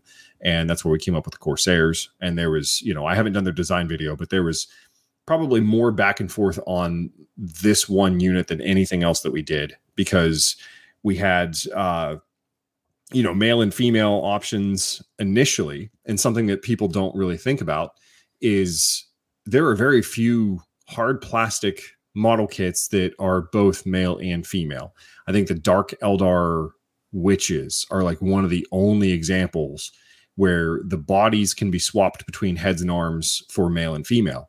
And those are real barriers to actually doing it. Mantic always wants to have male and female representation. And in that early starting process, we sculpted, concept art was done for both male and female. We didn't know which direction we were going to go. We tried to get both on the frame, and it just didn't make sense to have a male and female frame that could be, swapped. The males and how we want to go about it, the visuals. There's a lot of talk of their lack of armor and their sort of, sexuality. The males were the same way. I swear they were just as exposed and bare chested. So we had this sort of design that was going through regardless. And that feel of Beauty and the Beast, having some, gorgeous females that would be matched with sort of mutated, nasty things. It works. It's a tried trope, and it's one of those things that can call back to classic while we develop it in a more unique direction. And we ended up sticking with the females for the Corsairs. That helped inspire the the story and the lore behind it all. I've seen probably more comments on that people are concerned about it or don't like it or any of those things. But that's, that's the direction that we went with. I think it's actually very cool. I've got a couple of female friends that play Kings of War. And one of the things they always say to me is that, and I'll say this as bluntly and honestly as possible, they think that the Mantic models are ugly. They're ugly in the not bad design sense, but like they are visually, they're not pretty for girls. I showed them some pictures of the female Corsairs and they were like, finally, you've done, a female model that looks like a female. And I actually feel like that's representing me on the tabletop. So they were incredibly impressed and want to get into it. I think the idea of the classic sexy evil elf trope, right? I think sometimes tropes are okay, right? Because there's something that you read the Iliad or Odyssey, there's still elements of that story which are awesome today.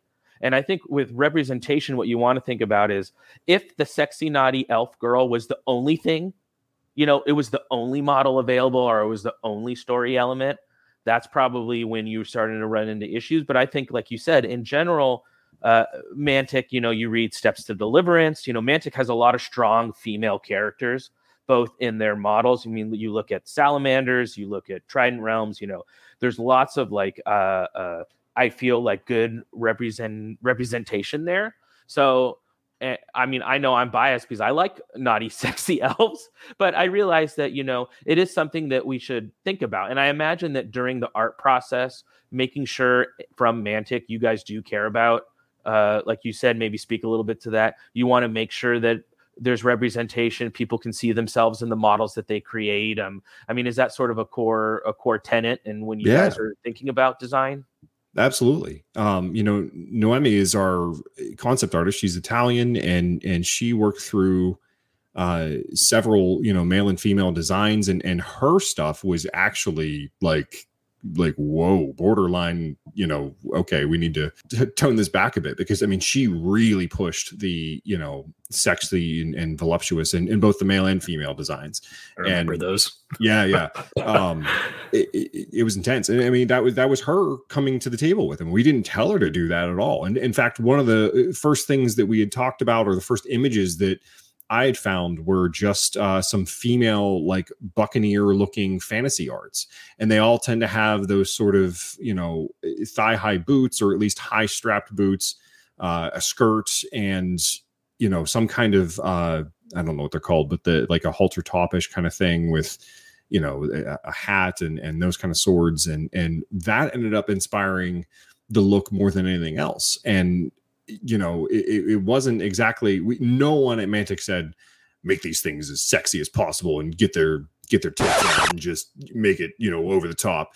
It wasn't that at all. It was literally just trying to find, a cool thing that was appealing visually, that had great female form. I remember we compared, Luigi did a sculpt early that was taking kind of the base of the Northern Alliance half-elf berserkers and Icekin hunters that we just did, and they still felt too human. And we had to completely, he has a base sculpt of a human form, but that's not what elves are. So we had to literally make a new base form for both male and female elves that ended up taking quite a bit of time in the design process. So there was, elves have different proportions than humans. They have, you look at the head heights and different things like that you pick up any basic eighth grade art book, it shows you what hero head heights mean, and elves are stretched, and then some of the early stuff that we had was very stunted. So it was always inspired to be elf-like in form. We wanted those longer limbs and stretched torsos, that kind of thing, slightly longer necks, and obviously the pointy ears. I mean, it's an elf faction at the end of the day, and you want some things to look like elves, and everything else in the list is very, heavily armored or mutated or carrying Night Stalker themes. Where are the actual elves? If we didn't have that, I think people would have been crying for that quite a bit. So hitting with the Corsairs and the direction that we went with them, I still think is the right thing. We've got some great looking female models. They look solid as elves.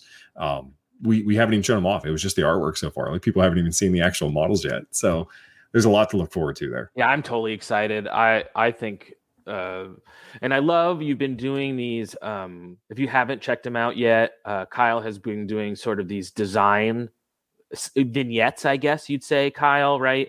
Of showing a little bit of the concept art, talking a little bit about the units, their say. I love short form video content. I mentioned it on the show a bunch.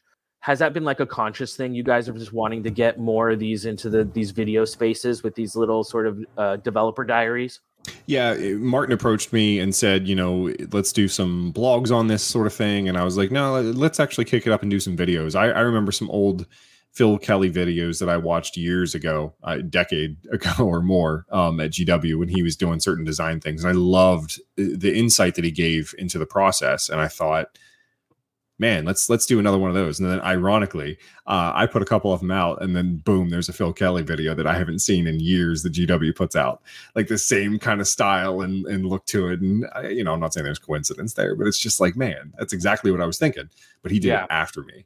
So yeah, it was my idea. Well, we all know where the idea began. The true divine pizza inspiration from heaven that you received. Correct. To do. And oh gosh, I had this thing of just thinking the other day of like thinking of Jesse and being like, you go Twilight Kin girl, you rock it girl, rock those boots. Of him giving the review of the new Twilight Kin army of of just whatever hot topic Twilight Kin working. I had a vision of Jesse. So much love to you, buddy. Miss you every day. Matt, I'm curious. Mantic. So take us through sort of the early start of Twilight Kin. Is that sort of how it began, where Mantic kind of began to show you guys some of the models? This is what we want to do, or here's a list of what we're sort of looking for. Can you take us through sort of the early steps of when you guys first started thinking about the Twilight Kin rules design? Maybe what was sort of on your guys' goals or radar? It's been a long road. Looking back at, I've got the sheet open here of all. Kyle was right. All 16 different versions of this list, effectively, some more significant than others. But going all the way back to kind of the first one and just some general things, we again how Mantic presents it to the RC is we're going to make these models.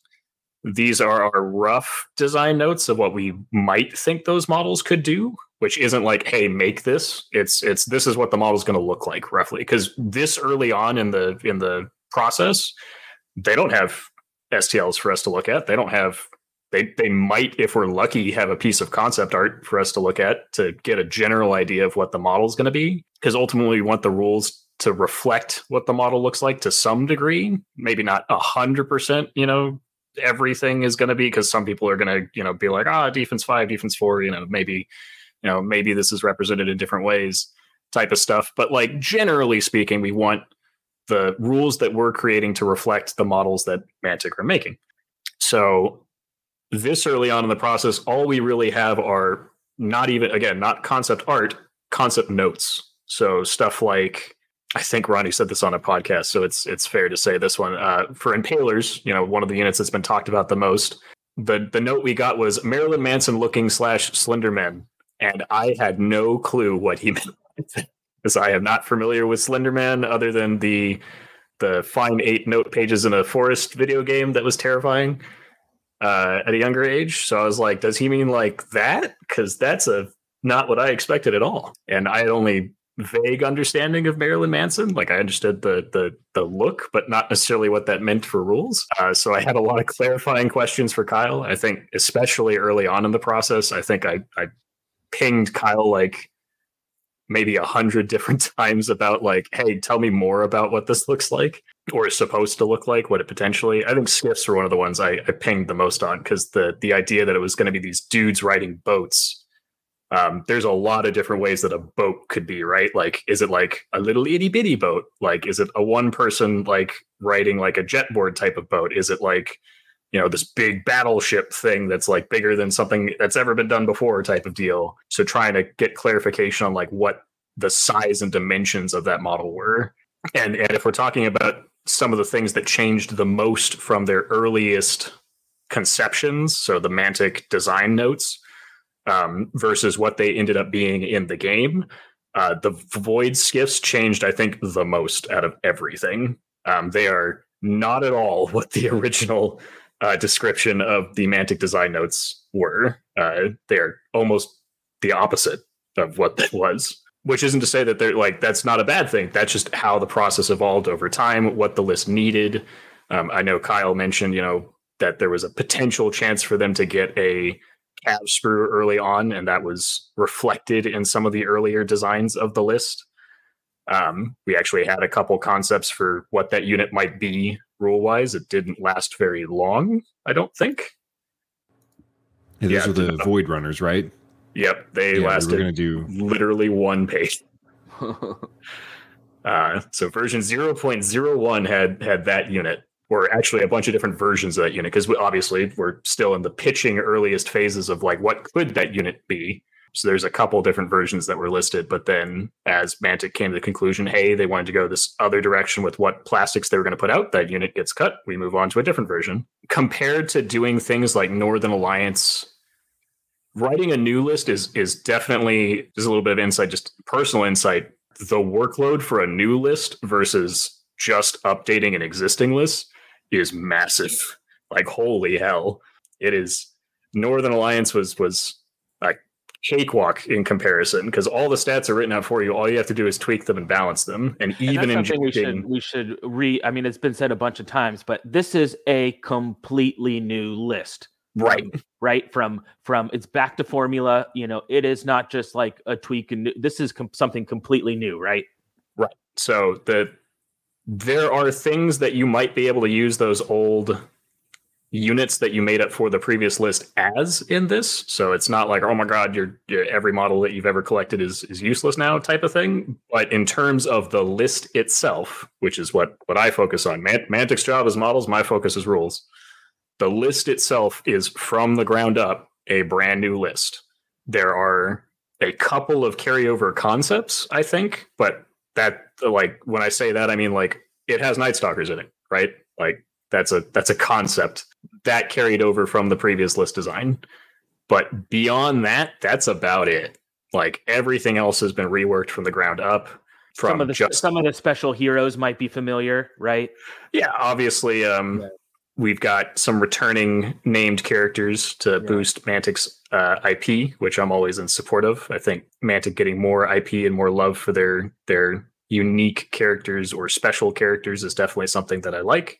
But beyond that, I mean, even those, I would argue, have been mostly re-envisioned to meet the needs of this list. So, like, it's one of the nice benefits of starting fresh, like I'll speak to that, is despite it being a lot more work to have to go through and individually craft these from the ground up, is we can do that without any overlap. This is a concept that I talk more about in design than I do online, because it's not something that comes up in casual conversation in Fanatics posts, but one of the things we see in some of the better design lists, in my opinion, is a lack of overlap. So things like Ratkin are an exceptionally well-designed list. They have less unit types than a lot of other lists. They're actually at the lower end. But the benefit is that all those unit types have a place. There's very few units that aren't seeing play right now, because all of them are viable. They all do something distinct and unique. So they all have a spot. And that's good list design, in my mind, is when a list has its internal balance encourages you to take different styles of armies. EOD is a good example. Yeah, you don't have to answer that question. Why would I take X when I could take A? Exactly. It fits the role. It competes with that, and it's way better. So X never gets taken, right? Because people always take A. No, right. So Undead is one of the lists that I would argue not necessarily poorly designed, but it has a lot of that problem where you've got zombies, skeletons, revenants, soul reavers, mummies, not phantoms, wraiths, all competing in this infantry spot, right? Like the same, like similar or the same role in some cases. Some have slightly tweaked roles. Like I'd argue soul reavers are like a hammer versus mummies, revenants, skeletons, and zombies could all be argued as anvil units. Ghouls too, right? Yeah, and ghouls. Like you have a huge selection there of this is a similar unit type, and the only difference is minor stat tweaks. Yeah. which isn't necessarily a bad thing. It's just there's a lot of overlap there. So most players are going to pick the one they like the most, and they're going to ignore the other stuff. They're never going to play it. So the benefit with Twilight Kin from the ground up is that every unit has a place. It's not a case of like, oh, I might pick skeletons or I might pick zombies. It's, do I want an infantry unit that is going to be an anvil? And you have an option. Not multiple options. You have one option that you can customize a little bit, get some variation on it, but you generally have, this is your option for your anvil type unit. And then you've got, your heavier unit or your finesse unit or your Titan monster units. Like, you have these different categories that we all see across the game, right? You got your large infantry type, your blender things or whatever. Right. Yeah. So they have a lot of distinct, what I would call unit types that don't overlap and therefore don't compete. And because they don't compete, that actually makes the list a lot easier to build with. You're not looking for these hyper optimizations. It's more about what style do you want to play. And that, I think, like I said, this really sets the list apart as this is this Mantic 2.0 type conception, or like this is this idea that, and we've talked about this off the podcast, but all three of us, I think, have looked at this list and built different armies with it. Yes. I mean, all three of us are not to be but all three of us have experience, right, playing in tournaments, playing against high level competition. And I think all three of us went to what are good armies that are going to use cool models, but what are good armies we want to play. And they were all three completely different lists, like you said. So that really speaks to this idea of having a list's internal balance be set up so that you can collect one army and know that that army can do different things. That makes you feel really good to collect an army and know that I can play this army in different ways. So that means I can collect more cool models, as opposed to I have to just have this one unit or this or that, or otherwise I'll get smoked. You know what I mean? So I definitely like that. I remember talking to Matt early in the process and the RC in general, and saying, what we'd like to see is that there was at least multiple different flavored builds that you could pull out of this. So there would be a theme. If you wanted to go Cronebound and have more of the Night Stalker influence, you could do that. If you want to go more with the Corsairs, you could do that. If you want to go with like the Void Touch, the more mutant side of things, you could do that. And having options there on actual build style and quality was a direction from the start, and I think they nailed it, to be honest. So the first unit we're going to take a look at, and it's one that we've seen sort of the DNA of it from the model side, from the Dungeon Saga Origins, and Kyle's done a developer diary on the Impalers. But what I'm really curious to think about as we take a look at how what actually the Impalers ended up right in what we're going to see. I love looking at this sort of evolution. So let's start with the Impalers. What was sort of, Matt, the original sort of idea of what the Impalers would be? And let's maybe follow their sort of like evolution a little bit. Yeah, I'm just looking back at some of these ones and I'm like, damn, they didn't change a lot, but they did change enough to be like, yeah, they did shift over time.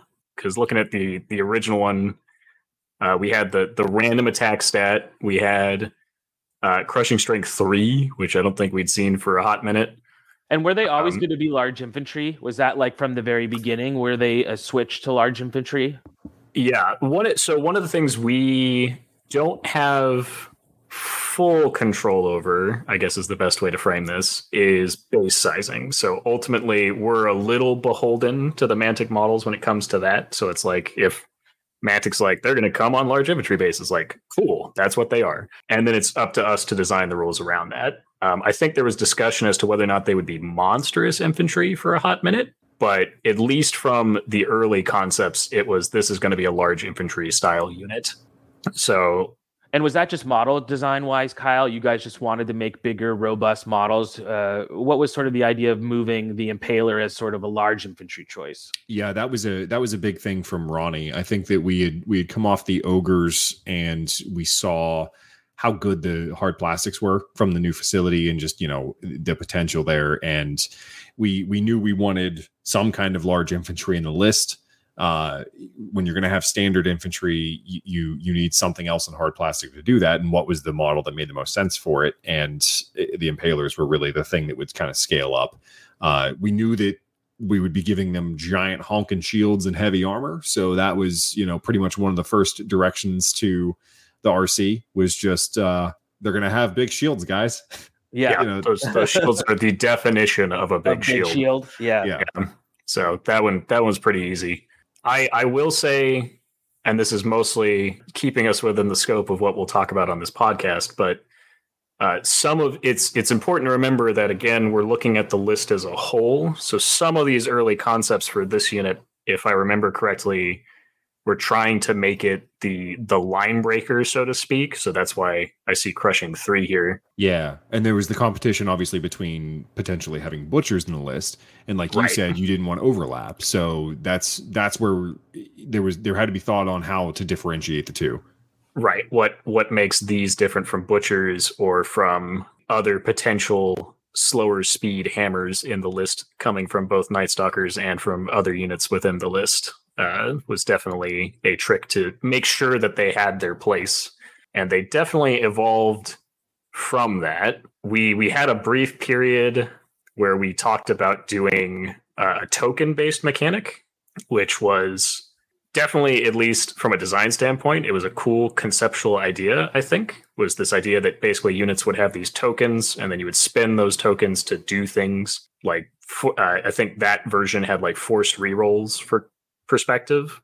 So you can make your opponent reroll stuff against you, but then that was a little bit too much micromanagement, I think.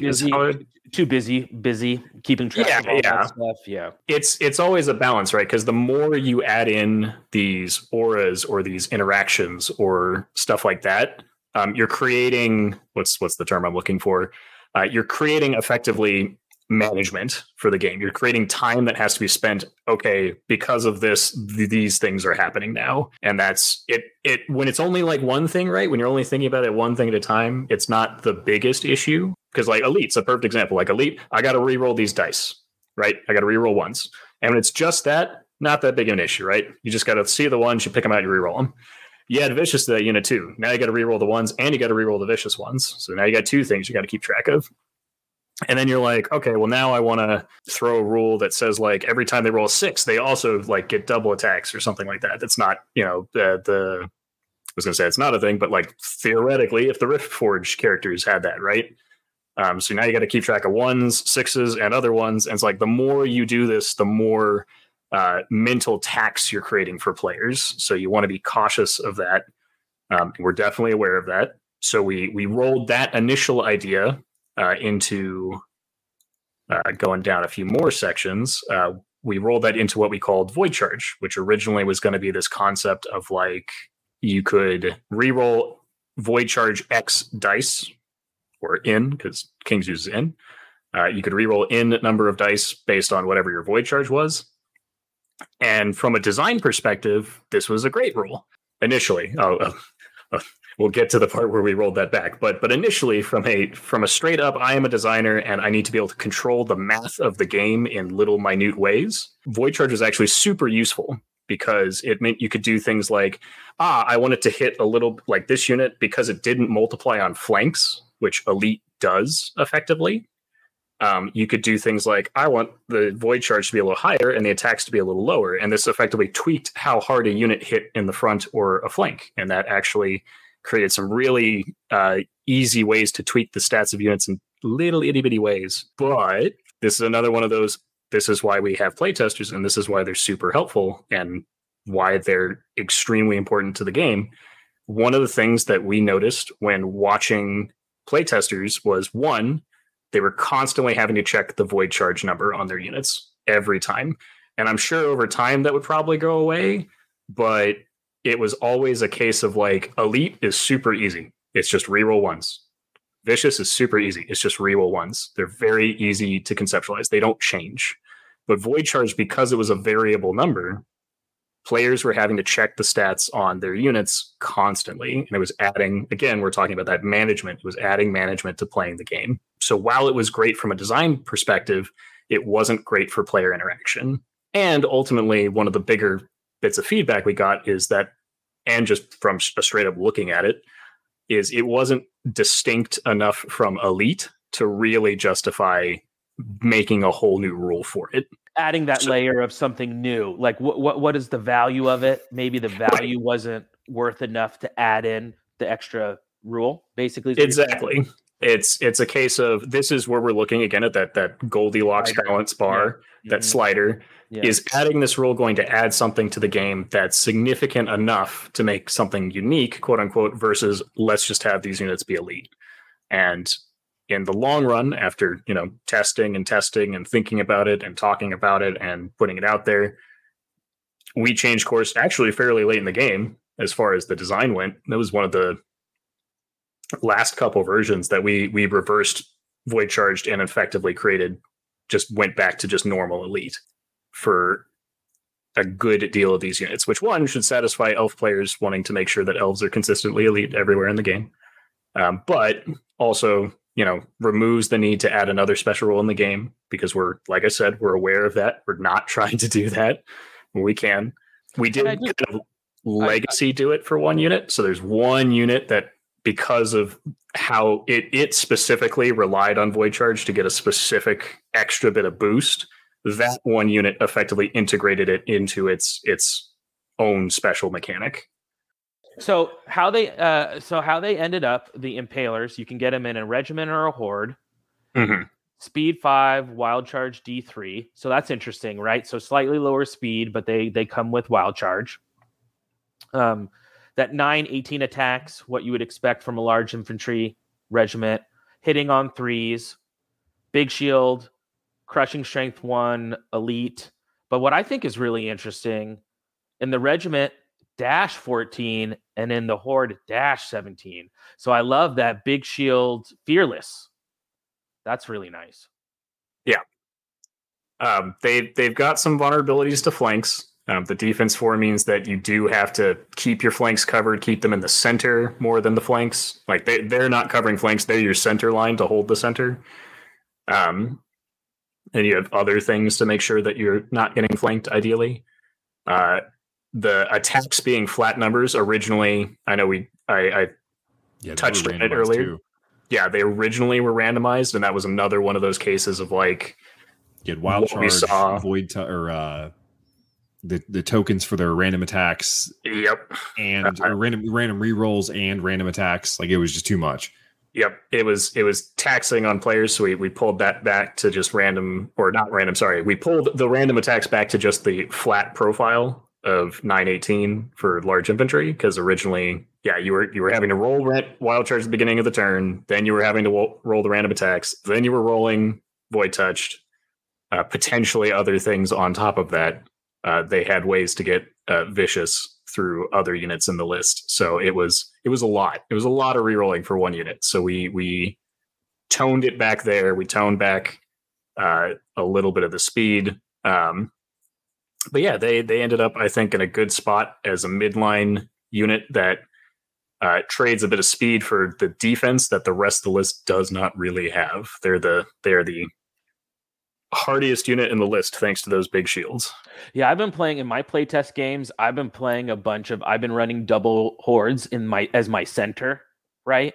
Alongside with their special friend that we'll talk about here in a second. But they've worked really well for me as just a nice sort of like, in lieu of like a horde of infantry in the middle, they're put my 2 hordes of impalers in front of the dominate circle or the center of the line, and they just slowly but surely march up the board. And then, at speed 5, wild charge D3, there's a chance they can outcharge speed 6 infantry, or they don't, but you have that big shield to sort of help soften the fact that maybe they're going to get charged first, based on you never know with that wild charge D3 range. But that's how I like playing them, is I just kind of put them in the center of my line. Yeah, for sure. The regiments, like you were saying, with that dash 14, they are potentially the thickest of thicks. Oh yeah, the thick boys. Yeah. Oh yeah. Yeah. They compete up there with those bound butcher regiments for. Mm-hmm. You pay a little bit more price than the butchers, but you get that defense 6 in the front versus the defense 4 in the flanks. And we all know how frustrating it is when your chaff is wavered from shooting, or at least the butcher's rights to have fury, so you're not worried about and stealthy. So exactly. So there are, again, there's choices on why you would want to take one or the other, but here's another option. The models for these are just like you've seen the vibe from Dungeon Saga Origins. It's just a really awesome unit. You can do a lot with it, and just like a really great choice for sort of, and it unlocks too, right? So it's like a good unlocking. I think Twilight Kin has a lot of things that you're going to want to spend your unlocks on. We'll talk about one here in a second, but in general, that's one thing you're going to have to keep an eye out for in the list, I think, is where are you getting your unlocks? Making sure you get enough. That was actually a concern that was brought to me by a couple different playtesters, was they felt that they weren't able to get everything in the list. And I think my general response to it, which is not to say that feedback was not taken on board. It was definitely looked at and definitely considered. But 100%, this is still a leaning towards elite list. It is still elves at the end of the day. And while there's so many cool new toys in it to play with, you're just not going to be able to take all of them. So you're going to have to pick and choose, like, hey, do I want, to taking a little bit of every unit? You can do it. But I almost think that what we're going to see is people kind of zeroing in on, like, I really like this style of units. Like, they like the Impalers, so they're going to build like a slower, more defensive style. Yeah, exactly. Versus like you've got the Skiffs, which I won't go over their stats, but they're a faster unit and have like some more maneuverability, so you can build a finesse list around those. You've got the Corsairs and their different variants, because there's a couple different options there, as well as the various support pieces around them. We worked really hard to try and make sure that the Corsair builds would function, and I think we got there in the long run. Yeah, for sure. We know that infantry is struggling overall in the game, just to find its place in these gunline / heavy large infantry / fast alpha strike lists. So this is kind of looking forward to how infantry might solve that problem in the long run in the things that we've tried to add to it. And I think it can be good when you're collecting an army, right? If you have multiple play styles in that army, it means that you can get different play experiences without having to start a whole brand new army. Like, it's one thing to say, like, my Basalia, that's my speed army. Okay, now I want to play a more defensive infantry or this type of list. Okay, I have to start completely over with a different army. Whereas it feels like you said, it'd be very difficult to make a Twilight Kin list to fit everything that you want. So it is going to be, I think, like you said, people are going to be sort of finding what is their take on Twilight Kin, and then being able to buy more models, expand their collection out, and being able to play multiple. Like, oh, this tournament, I feel like taking a defensive army. Okay, I can take my Twilight Kin. This tournament, I want to take a magic shooty army. Okay, I'll take my Twilight Kin. I'll just take like different, different choices. And to be clear, because I've seen this comment kind of float around a couple times where people are worried that like lists won't have weaknesses, right? Or they won't have distinct styles. And that is definitely a challenge with 28 currently functioning different lists in the game. 29 if you count the Jarvis Undead list, which I won't, but there's 28 functioning different lists. And we're talking all this hype about Twilight Kin can play these different styles. Our goal is to have it so if you play Twilight Kin infantry, that should play differently than how Rat-Kin infantry should play, or how Orc infantry should play, or how Basilean infantry should play. Now I'm doubting myself in the Basalia's pronunciation. Yeah. Basalia, trademark. Yeah. Thank you. There we go. How their infantry play. We still want to have that unique design, and that's where the limited sprinkling of special rules or aura interactions or stuff like that. That's, Northern Alliance versus Twilight Kin. You can play a Northern Alliance infantry list now. I think that's a viable strategy, and I've seen people do it. So, but how you play that style of Northern Alliance infantry is going to be radically different from how you play the Twilight Kin style of infantry. Maybe not radically, but different.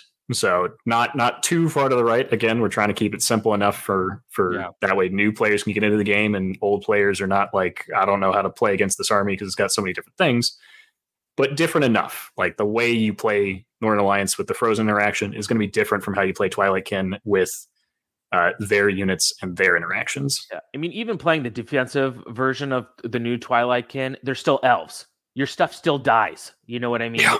You by the end of the game, a lot of your stuff is still dead because in the end they're elves, so they die. You know, it is very much a glass cannon list. Yeah. So, but at the same time, if you want to load up on impalers and terrors, like, yeah, you can. I was going to say, if you want to go the other route, yeah, you do have access to the terror. You do have access to impalers. You do have access to weakness in the list, and you can make a fairly tanky list if you want to. That is an option.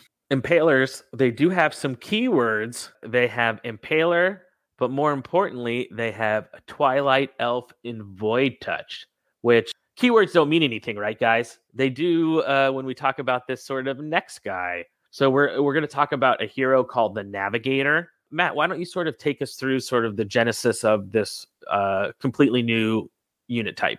So this guy changed a lot. Well, how do I put this?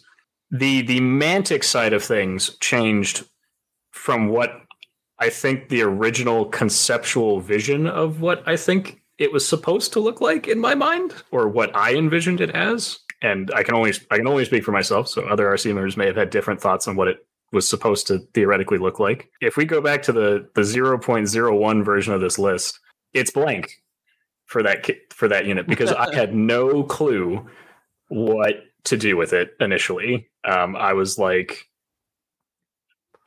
I have a general gist from the Mantic description of like, it calls winds from the void. I'm like, okay, cool. So it's like a caster-esque thing, but it's not actually a caster. It's like an aura thing. I'm like, okay, so we've got that much, but what is that going to look like on the table? And I think, when did I even get the first version?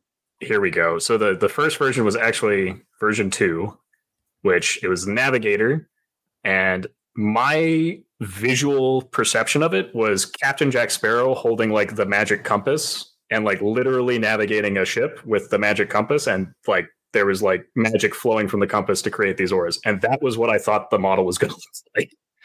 So like, and the rules reflect that. Like he had they had a repeating crossbow. They were just normal elf stats for the most part.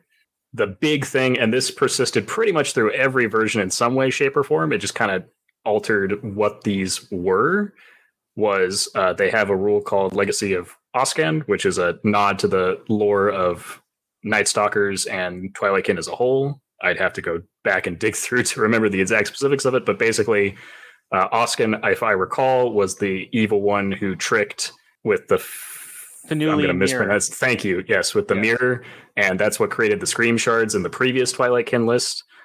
So this is literally a nod to the legacy of Oscan and its reflectiveness on the list being a Night Stalker / Twilight Kin list. But they are able to pick an aura that will affect one keyword within the list. Those keywords being, as you said, Twilight Elf, Cronebound, and Void Touched are the 3 keywords that were settled on. And this is something that I think going forward with lists in the future is a way to really take advantage of the keywords.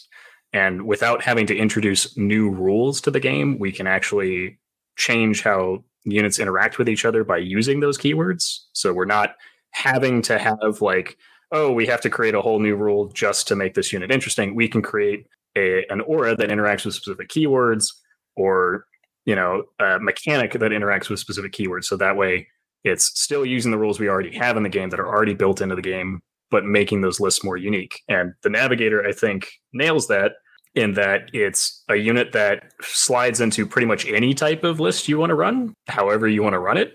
I hesitate to call it a must-take unit because I still think you can get away without one. It's just definitely beneficial to take one. One of the earliest concepts that I think I asked Kyle if it was going to be possible was, can we put these guys on the boats? So the skiff model originally was just supposed to be like a monster, I think. And there was no concept of like a unit, no concept of like a character. It was just, this is going to be a monster boat. And so I was like, but can we make it also a character boat? So we had some things evolve from that where we now have specific characters on skiffs. And so the navigator on skiff became a thing.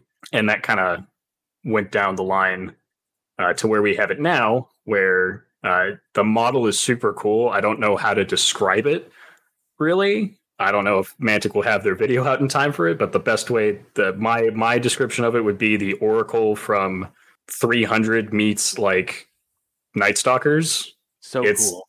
Yeah, it is an unbelievably cool looking model.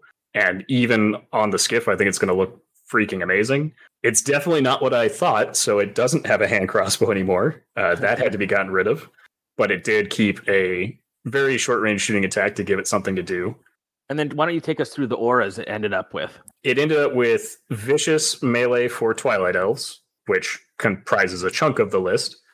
It ended up with Aura Life Leech 2 for Cronebound, so you can get your Night Stalker meat wall, shield wall, just tanky units basically. And you have Aura Spellword and Stealthy for Void Touched, which is a more specific subset of units, including Impalers. So Impalers, again, benefiting from those specifically, are incredibly tanky, where you can switch between those. Yeah, because remember, Impalers are Twilight Elf and Void Touch. So as you're walking up, you have the aura to give them Stealthy and Spell Ward. And then if they get into combat, you can give them Vicious with the Twilight Elf only. But it gives you a really interesting agency. That's what I like playing with the Navigator, is that it's not just like a blanket thing. I have to decide, okay, what aura do I want to use? And remember, auras are specific to where that character is placed too, right? So again, it's not a special rule that you're just handing out. You have to think about, okay, where do I want the aura? Where is my guy going to be? Do I want to have my Navigator on foot because he's easier to hide and protect? Do I want to put him on a skiff so he gets unit strength and his aura has a bigger base that it's coming out of, but then he's easier to be targeted, right? So it's really, it gives you some interesting choices. And I'll speak about, the Navigator is a female. It's essentially a female that's been heavily corrupted. So, Matt said 300 Oracle, lots of flowing energies and garments, but this is an elf that has been in the void for entirely too long because they understand it, they know it, and they can help guide the other host, essentially through it. But they are really corrupted in their flesh and just, they're missing limbs that have been like kind of withered away. And the other Twilight Kin are they're kind of spooked by these chicks because they're a little too connected to the void, and it's how they tap into this stuff. But from a gameplay perspective, like you said, being able to pair it with a variety of things in the list and overlapping keywords and how you can throw things on. I've enjoyed this thing with the loot quite a bit, because if with loot and from being able to throw a Banechan on and then slapping a Vicious Aura on something, like that's just an immediate massive multiplier of damage output. But at the same time, like there's other things that you could do that would, Spellward and Stealthy stretching out defensively. You need some defensive options in this list quite a bit. So the flexibility is amazing, and the fact that you can just kind of run around and do different things. Obviously the Horn would be a good option, but yep. There's some really cool stuff that it synergizes with. Matt said maybe not must include, but I think you're going to want to consider one. I think you're going to want one. Yeah, I think you're going to want one. I've been running one on a Void Skiff because I like that unit strength of the the guy on the chariot or whatever at end of the game unit strength. And you would be surprised, which is again fascinating. You may hear that and be like, oh my gosh, I'm automatically going to put it behind my Impalers so that I can give them stealth. But there's other things in the army that are also a Void Touch that you might want to give Stealthy and Spell Ward to too. So I found games that when my Navigator is off helping support other aspects of the army, not necessarily always right behind the Impaler. So you do have choices, but it was definitely, I think, one of the trickiest things to figure out, both from playtester feedback and from just trying to build it out, is figuring out how much people evaluate one unit strength. because that's probably the biggest difference between the foot one and the skiff one is the unit strength. Like, yeah, it has some other stuff on top of that. Like the skiff does things. Man, was that hard to pinpoint because playtesters were constantly like, I'd never take the skiff one or I'd never take the foot one. And that was a perfect example of trying to figure out the sweet spot for it.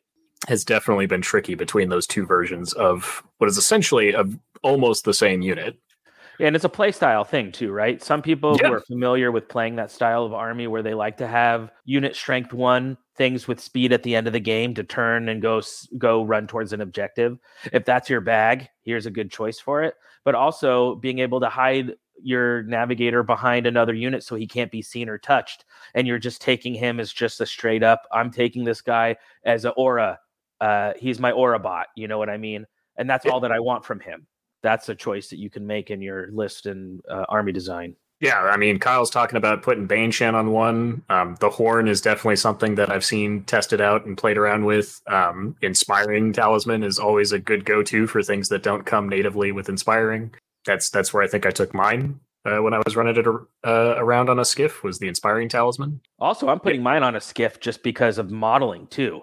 I want to have like a hero on a skiff. I mean, I'm already trying to think about what cool what cool dynamic basing I want to do for it. So that's also a choice too. If maybe you don't want to take a unit of skiffs for whatever reason, but you want to have a skiff in your list. I love that you do have a couple hero options to put them on a skiff. So if you still want to have that element in your army, but don't necessarily want to have a full unit of them, for whatever reason, it doesn't fit your play style or your list design, you have that choice to put a hero on one. Yeah, for sure. I'm pretty sure we're actually sending the models out with 3 in the box, and you could easily put 2 on the base, and then you got an extra one to use for the heroes. Oh, perfect. Nice. Awesome. Well, there you go. Value. And speaking of models, we've talked a little bit about design. We've talked some stats. Moving forward, Kyle, can you just take us again through sort of what the release schedule, what the release window is moving into the fall, like when people can expect to be able to pre-order, buy these guys? What are we looking at for this fall for Twilight Kin? We put them on our trade order forms, but we still have an embargo because we haven't uploaded the pictures yet for them to post. So there are some, I think there was one UK account that already posted that they had them up as pre-orders because they have the product codes and it has the full list of what the different releases are going to be and the prices and that kind of thing, but it doesn't have any of the pictures and what they look like just quite yet. But we're looking at, in around mid-October, as long as everything comes in on time, it's all ready to go. It's literally just putting it together and making sure that we can get it out. We should have pre-orders going up within the next week or two, realistically. Worms has taken a lot of focus from Mantic's perspective, but at the same time, we know that this is a very big release. It's going to coincide with, Clash of Kings coming later in November. But the Twilight Kin list will be in that book. We'll probably get it up on the companion as well. It's one of those things that I think that we're pretty much ready to go on the pre-order launch. And as long as the photography and the painting and everything came back and we're ready to roll, you should see it very, very soon. That's awesome. Yeah, so keep a lookout late September, early October. I know I will be ordering mine through the Loose Caboose hobby store in Napa, which I went to go pick up some glue, and I saw they had a Kings of War sign in the window, and I thought my head exploded. I took a picture of it, and I sent it to Kyle, and I sent it to Rob, and I was like, oh my God, there's a store in my Napa, California selling Kings of War stuff. We're also, one of the first things that we're doing, this is unique, there's an assassin in the list, and it is going to be a Vault exclusive. Ooh, exciting. Yeah. So something to look forward to there. There's also going to be there's also going to be, like banners and different, Ronnie's talked a lot about having, extra bits that we don't do anymore. You don't see, the banners and musicians and that kind of things. Yeah. So there was a number of them that were designed for the Twilight Kin. I think especially the Corsairs. Like there's this nice like flayed flesh banner. It made it into the artwork, ironically enough, but it's not on the hard plastic frame. But those kind of upgrades and cool things are going to be into the Corsairs. And since they've got a variety of different upgrades that you can kind of tweak them with, then those are good ways to sort of distinguish what kind of variations on the Corsairs you might do. So there's spaces in the vault to help support new releases that are being released the traditional way. Throw maybe some of the bling on the vault is the idea. Yeah, I mean, this is an assassin. You're not making a whole unit out of it. Whole multiple things out of it. It's a really cool model too. But it's the design is for the vault is to think, how are ways that we can supplement the hard plastics and then just throw a little bit of a splash, in there as well. So kind of cool. Nice. Well, we're going to take a break, and on the other side, we'll wrap up the show. We'll be right back. I'm Ronnie from Mantic Games, and you're listening to Countercharge. Hello, this is Duncan Rhodes from the Duncan Rhodes Painting Academy, and I hope you're about to apply a second thin coat just there whilst you're listening to Countercharge. And we are back. Wow, guys, really awesome episode. Thank you so much to Kyle for coming on. Thank you so much to Matt. So we do it on the List Builder Studio, and I love asking, and I'll ask you first, Kyle, give me your elevator pitch. Are you excited to play Twilight Kin, or why might you say if you meet someone at the elevator and they ask you why should I start collecting and get into Twilight Kin? What would you tell them? Well, I am severely biased in this, but I will still roll with it. I think that this army has the potential. Again, I want to hit on all the things that we already talked about, but that's reinforcing it. Has the potential. You could play it so many different ways. There's really not a bad option in the list. I've heard some of the testers, repeat that. Nothing stands out to me as being broken either. I don't look at anything and go, oh God, that's gross. Everything seems to work in different synergies where stuff can come together. We've got brand new models that are coming out for it with, really nice crisp design on the hard plastics. It's a fantastic time to put together a list with new Mantic models to recruit people into and show, hey, this is the cool shit that they're doing nowadays. I mean, this is a next level kind of thing. And any way that you want to do it and kind of champion a faction to say this is the level that Mantic is at now. This is it. This is the point to jump on. What about you, Matt? What's your elevator pitch? Probably going to end up echoing Kyle quite a bit here. And that one, I'm aware that I have a lot of bias from the designer standpoint of feeling good about the list and wanting it to succeed. But I will temper that with we went through a lot of iterations. Again, 16 different versions of this list before it ever sees the light of day. Approximately 9 to 10 of those before it even made it to playtesters. So it went through a lot of revisions. We put a lot of thought and effort into trying to make sure that this list from a rule standpoint was unique, while also still maintaining those core tenets of Kings of War's simple design philosophy. We put a lot of effort into making sure that no unit was not going to be playable. So not that they're overpowered. Again, we don't do that. We focus heavily on just making sure it's a list that can be played. In fact, if anything, playtesting had several units get toned down during playtesting, and it had a couple units get toned up, which means we undershot some and we overshot others. So we had evolutions both through playtesting, before playtesting. The list has definitely gone through refinements. Some stuff has stayed fairly consistent from its original ideas. Some stuff has changed massively, just due to watching games, playing games, feedback from playtesters. It's come a long way. I'm excited to see it out in the general public, and for everyone to get their eyes on it and get their see those lists start going up online, seeing people posting it. For all of that to just come out and be in the open air. Because I'm just super excited to have people get their hands on it. That's where I'm at. Yeah. And I'm excited not only for Twilight Kin in this list, which I think is awesome, but I'm excited for the state of the game in general. Like you said, not only is Twilight Kin coming out, but there's tons of great Clash work. And just to see the promise of the game start to become more robust, and that we're seeing it's like what you said, Matt, the idea of each army having something special, and not necessarily they just have more of a special rule that's in everything, but what's an army sort of thing? That is what a lot of people who maybe want a little bit more depth or a little bit more robustness have wanted, is just like, how do we find that space where We get away a little bit from the chess aspect of it. Whereas I know, and in saying this, I want to respect the fact that some people like that.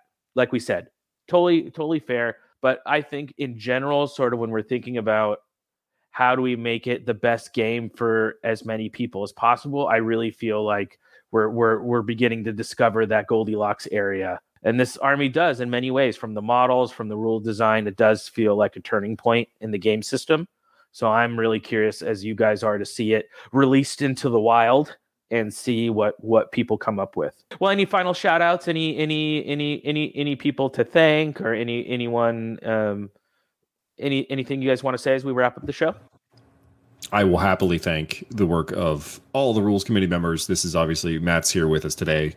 We've got a variety of different commitments and availability for RC members. Matt's been, very available in that sense, but everyone obviously contributes and puts a lot of thought and effort into things. And so those guys do quite a bit. Mantic doesn't, Matt said it before. If we wanted to make stuff just busted to sell models, we could do that. We don't have, we're asking these guys to give their time and their feedback along with all of the playtesters to help make the game as good as possible.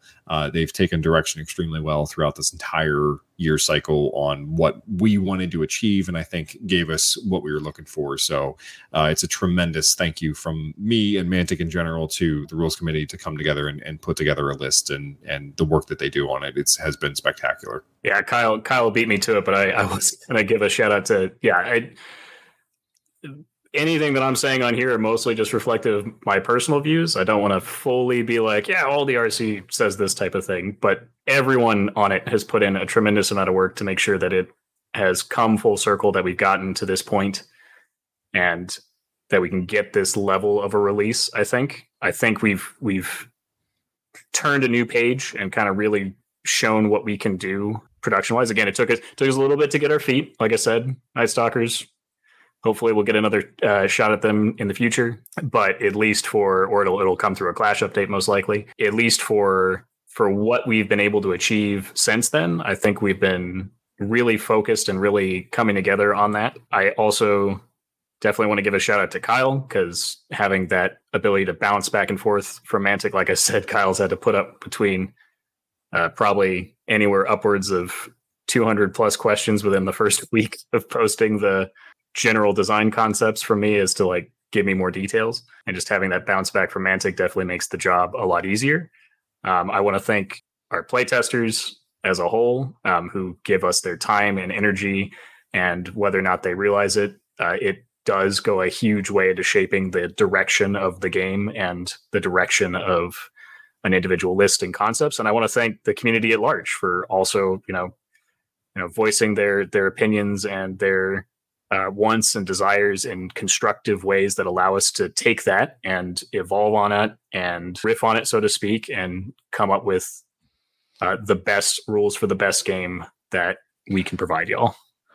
Yeah, and that's sort of my takeaway, is that the people who are working on the game, either the playtesters, rules committee, or my limited window into how that does, is even when people disagree, the through point or the DNA is that the people involved in the game love the game and want the game to do well. They want it to be a robust, absolutely right, a great game for as many people as possible. Maybe sometimes there's debate around how to do that, like you mentioned, but the goal still is to try to create the best game as possible. And I think that part of that is listening to feedback and all those things. And it's just one of those things. I love the age old maxim, that idea of be the change you want to see in the world. So I think feedback is good, but the more that we can leverage our feedback through constructive lenses, or talk about being solution driven, or it doesn't mean that we always have to agree with everything that RC does or everything that Mantic does as the community and fans. It's how do we take our feelings and present them in ways that can be actionable, right? The example I usually give people is I have an upset partner scenario, right? So like I've got a person I've been hanging out with, we've been going steady for a while, stuff like that, and they're like, I'm mad at you. I'm like, okay, that's feedback. I can't really do much with it, right? You got to tell me why. Like what, if you've got feedback, if you don't like something, that's totally fine. There's nothing wrong with that. I support that. I'm here for you. You got to tell me why. What do you not like? What specifically do you not like? What would you like to see that changed? What's the behavior you want to see from the game, so to speak? Yeah. That's how you have a good relationship. That's how you have a good relationship between us, the designers, and everyone else, the community.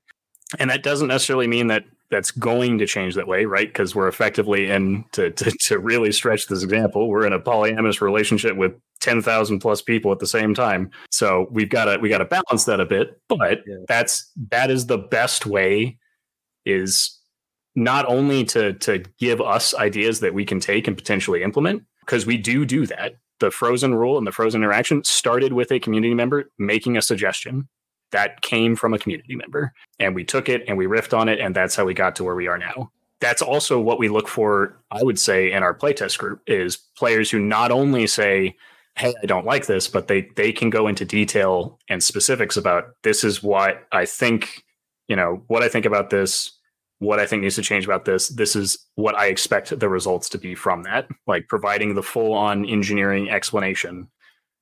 That's absolutely what we look for in playtesters. And potentially, I assume for Mantic, what they look for in future RC members. Yeah. So it's a good thing if you want to be more active in the process. Maybe you start making some of those posts. I think that doesn't go unnoticed, right? If you see someone with a good mind, right, it does not go unnoticed. And I'm not saying that we all have to agree either, because I know as miniature gamers, for many of us, our second favorite hobby besides miniature gaming is complaining about things on the internet. Is hobby number two. With the words, I love that meme. There are two things war gamers hate: the way things are and change. Exactly. So I'm totally aware of that. And I'm not saying we all have to agree, or that you guys all need to be positive like us or like me or like whatever. All I'm asking for is, in the dialogue, in the relationship, in the back and forth, when we are discussing these things about the game that we love, let's try to be focused around what is changeable. How can we change that? How do we build consensus? How do we, think about upstream investment? Like, how do we invest in the game now so that it's the game that we want it to be 5 years from now or 10 years from now? Like, this whole idea of trying to recruit the next generation is so important, because eventually we're all going to die and be old. And it's going to be me and Rob in our 60s playing Kings of War someplace. You know what I mean? We got to recruit the next generation. So just think about that not only does the game need to be fun for us, but we need to think about, how do we promote this hobby that we love so that it continues to grow and live and exist beyond just us? Absolutely. You might not like everything that's out there or it's presented with it, but just if you don't like it, in my opinion, we tried to make things for as many people as possible, but at the same time, I'm excited about this. I didn't make it for me. There's a whole group of people that add input, and from a design studio to rules committee members and playtesters and all kinds of things that end up coming up with a product. And, it's like Matt said at the very, very beginning, you can't make everybody happy. You try to make something that makes the most sense possible with this list. And I think what was achieved most of all is that the variety of units that you can pick all make sense for a certain play style that you want to put together. All the options can give you, really good insight into exactly the kind of build that you want to go for. Nothing overlaps and that kind of thing. It's great in that sense. We've got brand new models and hard plastics out the wazoo for it. So it just comes together and it works and it makes sense. And this is where we ended up. But if you don't like the list, you can play something else. That's fine. But in my opinion, this is the direction that we can take everything in the future with. The changes and the development that can happen, especially once we look at what comes in 4th edition. Like, how do we redesign each of the armies at that point in time? Yeah, well, when we get our completely refreshed hard plastic sisterhood models, which I know are and that's just like my thing, right? I know every time I have Matt on a show or Kyle on a show, I got to talk about hard plastic sisterhood models, because that's my. I don't know what you're talking about me about that. That's all Kyle, buddy. Yeah, it's me and Jonathan Quayle together are on this mission to make sisterhood and base. No, this is based on nothing. This is me just joking. But so much cool stuff to come in the future. I'm totally excited for Twilight Kin. I can't wait. I'm going to be working on them pretty much right away whenever they drop. So I'll be posting pictures of my Twilight Kin in the Countercharge Facebook group. It'll be a great opportunity if you want to jump in on any of our slow grow paint challenge stuff. That would be a great opportunity to do that. Get ready for the narrative campaign. Rob's both the one Mantic's doing, and then stay tuned more for the event that Rob et al. are working on to do narrative. And yeah, it's just going to be a great fall. I think we're going to have a lot of exciting stuff in the Mantic world, both from Firefight and from Kings of War, both. So whatever your sort of dish you're interested in, there's going to be something new coming out for it. So something I will say is, if you're looking forward to the Clash of Kings book and everything that's coming there, I've mentioned this on a prior cast when we were at Masters, but the Trident Realm and Abyss are going to have lighter touches in that book, and that's on purpose. Again, this was listening to the community and getting the feedback that what we did with the Northern Alliance and Night Stalkers at the start of this year, we updated the Red Book, the Kings of War 2023 book, the Compendium, whatever you want to call it, and then immediately changed the rules again within a couple of months after that dropping. So if the Trident Realm and the Abyss changes are light in the Clash of Kings, there's a reason for that. Sit tight. So if you were to read the bones, they would tell you that there might be something more robust coming down the pipeline for those two. Correct. Okay. Well, and that's you guys listening to feedback, right? Because I think that was a valid feedback, which is why I just bought this updated book, and now you're updating it again. Correct. So you're trying to listen to, because I think it's okay for us to give valid or to give critiques on something. You know what I mean? Obstacles are a pathway to mastery. It's how we grow and how we get better. Is you can't be risk adverse or critique adverse. You have to listen to educated. But if you just go, start burning your armies, I mean, that's like. What can you do? Like, you come home and your girlfriend's burned your house because she's mad. Like you're talking about, Matt. It's like, well, I can't really do much. I can't do much about that if you just burn all my stuff, You gotta tell me. Help me help you, right? Right. Yeah. It's very much the help me help you. I'm here to listen. Believe me. I read every single post, no matter how much sometimes it hurts me to read it. I read every single, I keep track of all the different Facebook groups. I keep track of the Kings of War forum. I keep track of anywhere that I can find, at least digitally, to maintain a presence in both the Countercharge Discord, obviously, as well as the Mantic Discord, and even the Kings of War Discord, though the Mantic one's significantly more active. And my DMs are always open. I think one of the funniest things for me is that I was warned that I would get a tidal wave of DM messages constantly being like, fix this with things. That never happened. So if you want to, you can always send me suggestions. That doesn't mean it's going to change. And understand that I still work on my own schedule, so I might, not respond immediately. But I do read them. I do read those suggestions. And I usually say, hey, this is my thoughts on that. I'll give it to you straight. But yeah, we're always looking for that feedback. Yeah, make sure if you haven't joined the Countercharge Discord channel, that's where After Dark is held. We have After Dark. We have rooms if you want to do UB battles and you want to hang out in the Countercharge community, you can do UB on there. Pretty regular. There's a regular group of guys. The Australia guys, and then, Felix, Rashad, Matt's on there, a bunch of people on, sorry if I don't mention you. Paige is on there too, right? Good community to have some place to hang out and paint. So make sure you join that if you have not already. And I want to say thanks again from the show. Thanks to Kyle and Mantic for coming on. Thanks to Matt for coming on to give the RC perspective. Get your pre-orders in, get ready. Get excited for a spooky Halloween with Twilight Kin. On that, remember to always keep countercharging. Thanks for listening, and we'll see you next time on Countercharge. Please let us know what you thought of the show by emailing us at counterchargepodcast@gmail.com, on Twitter at countercharge15, or by commenting on the Countercharge Kings of War podcast Facebook group.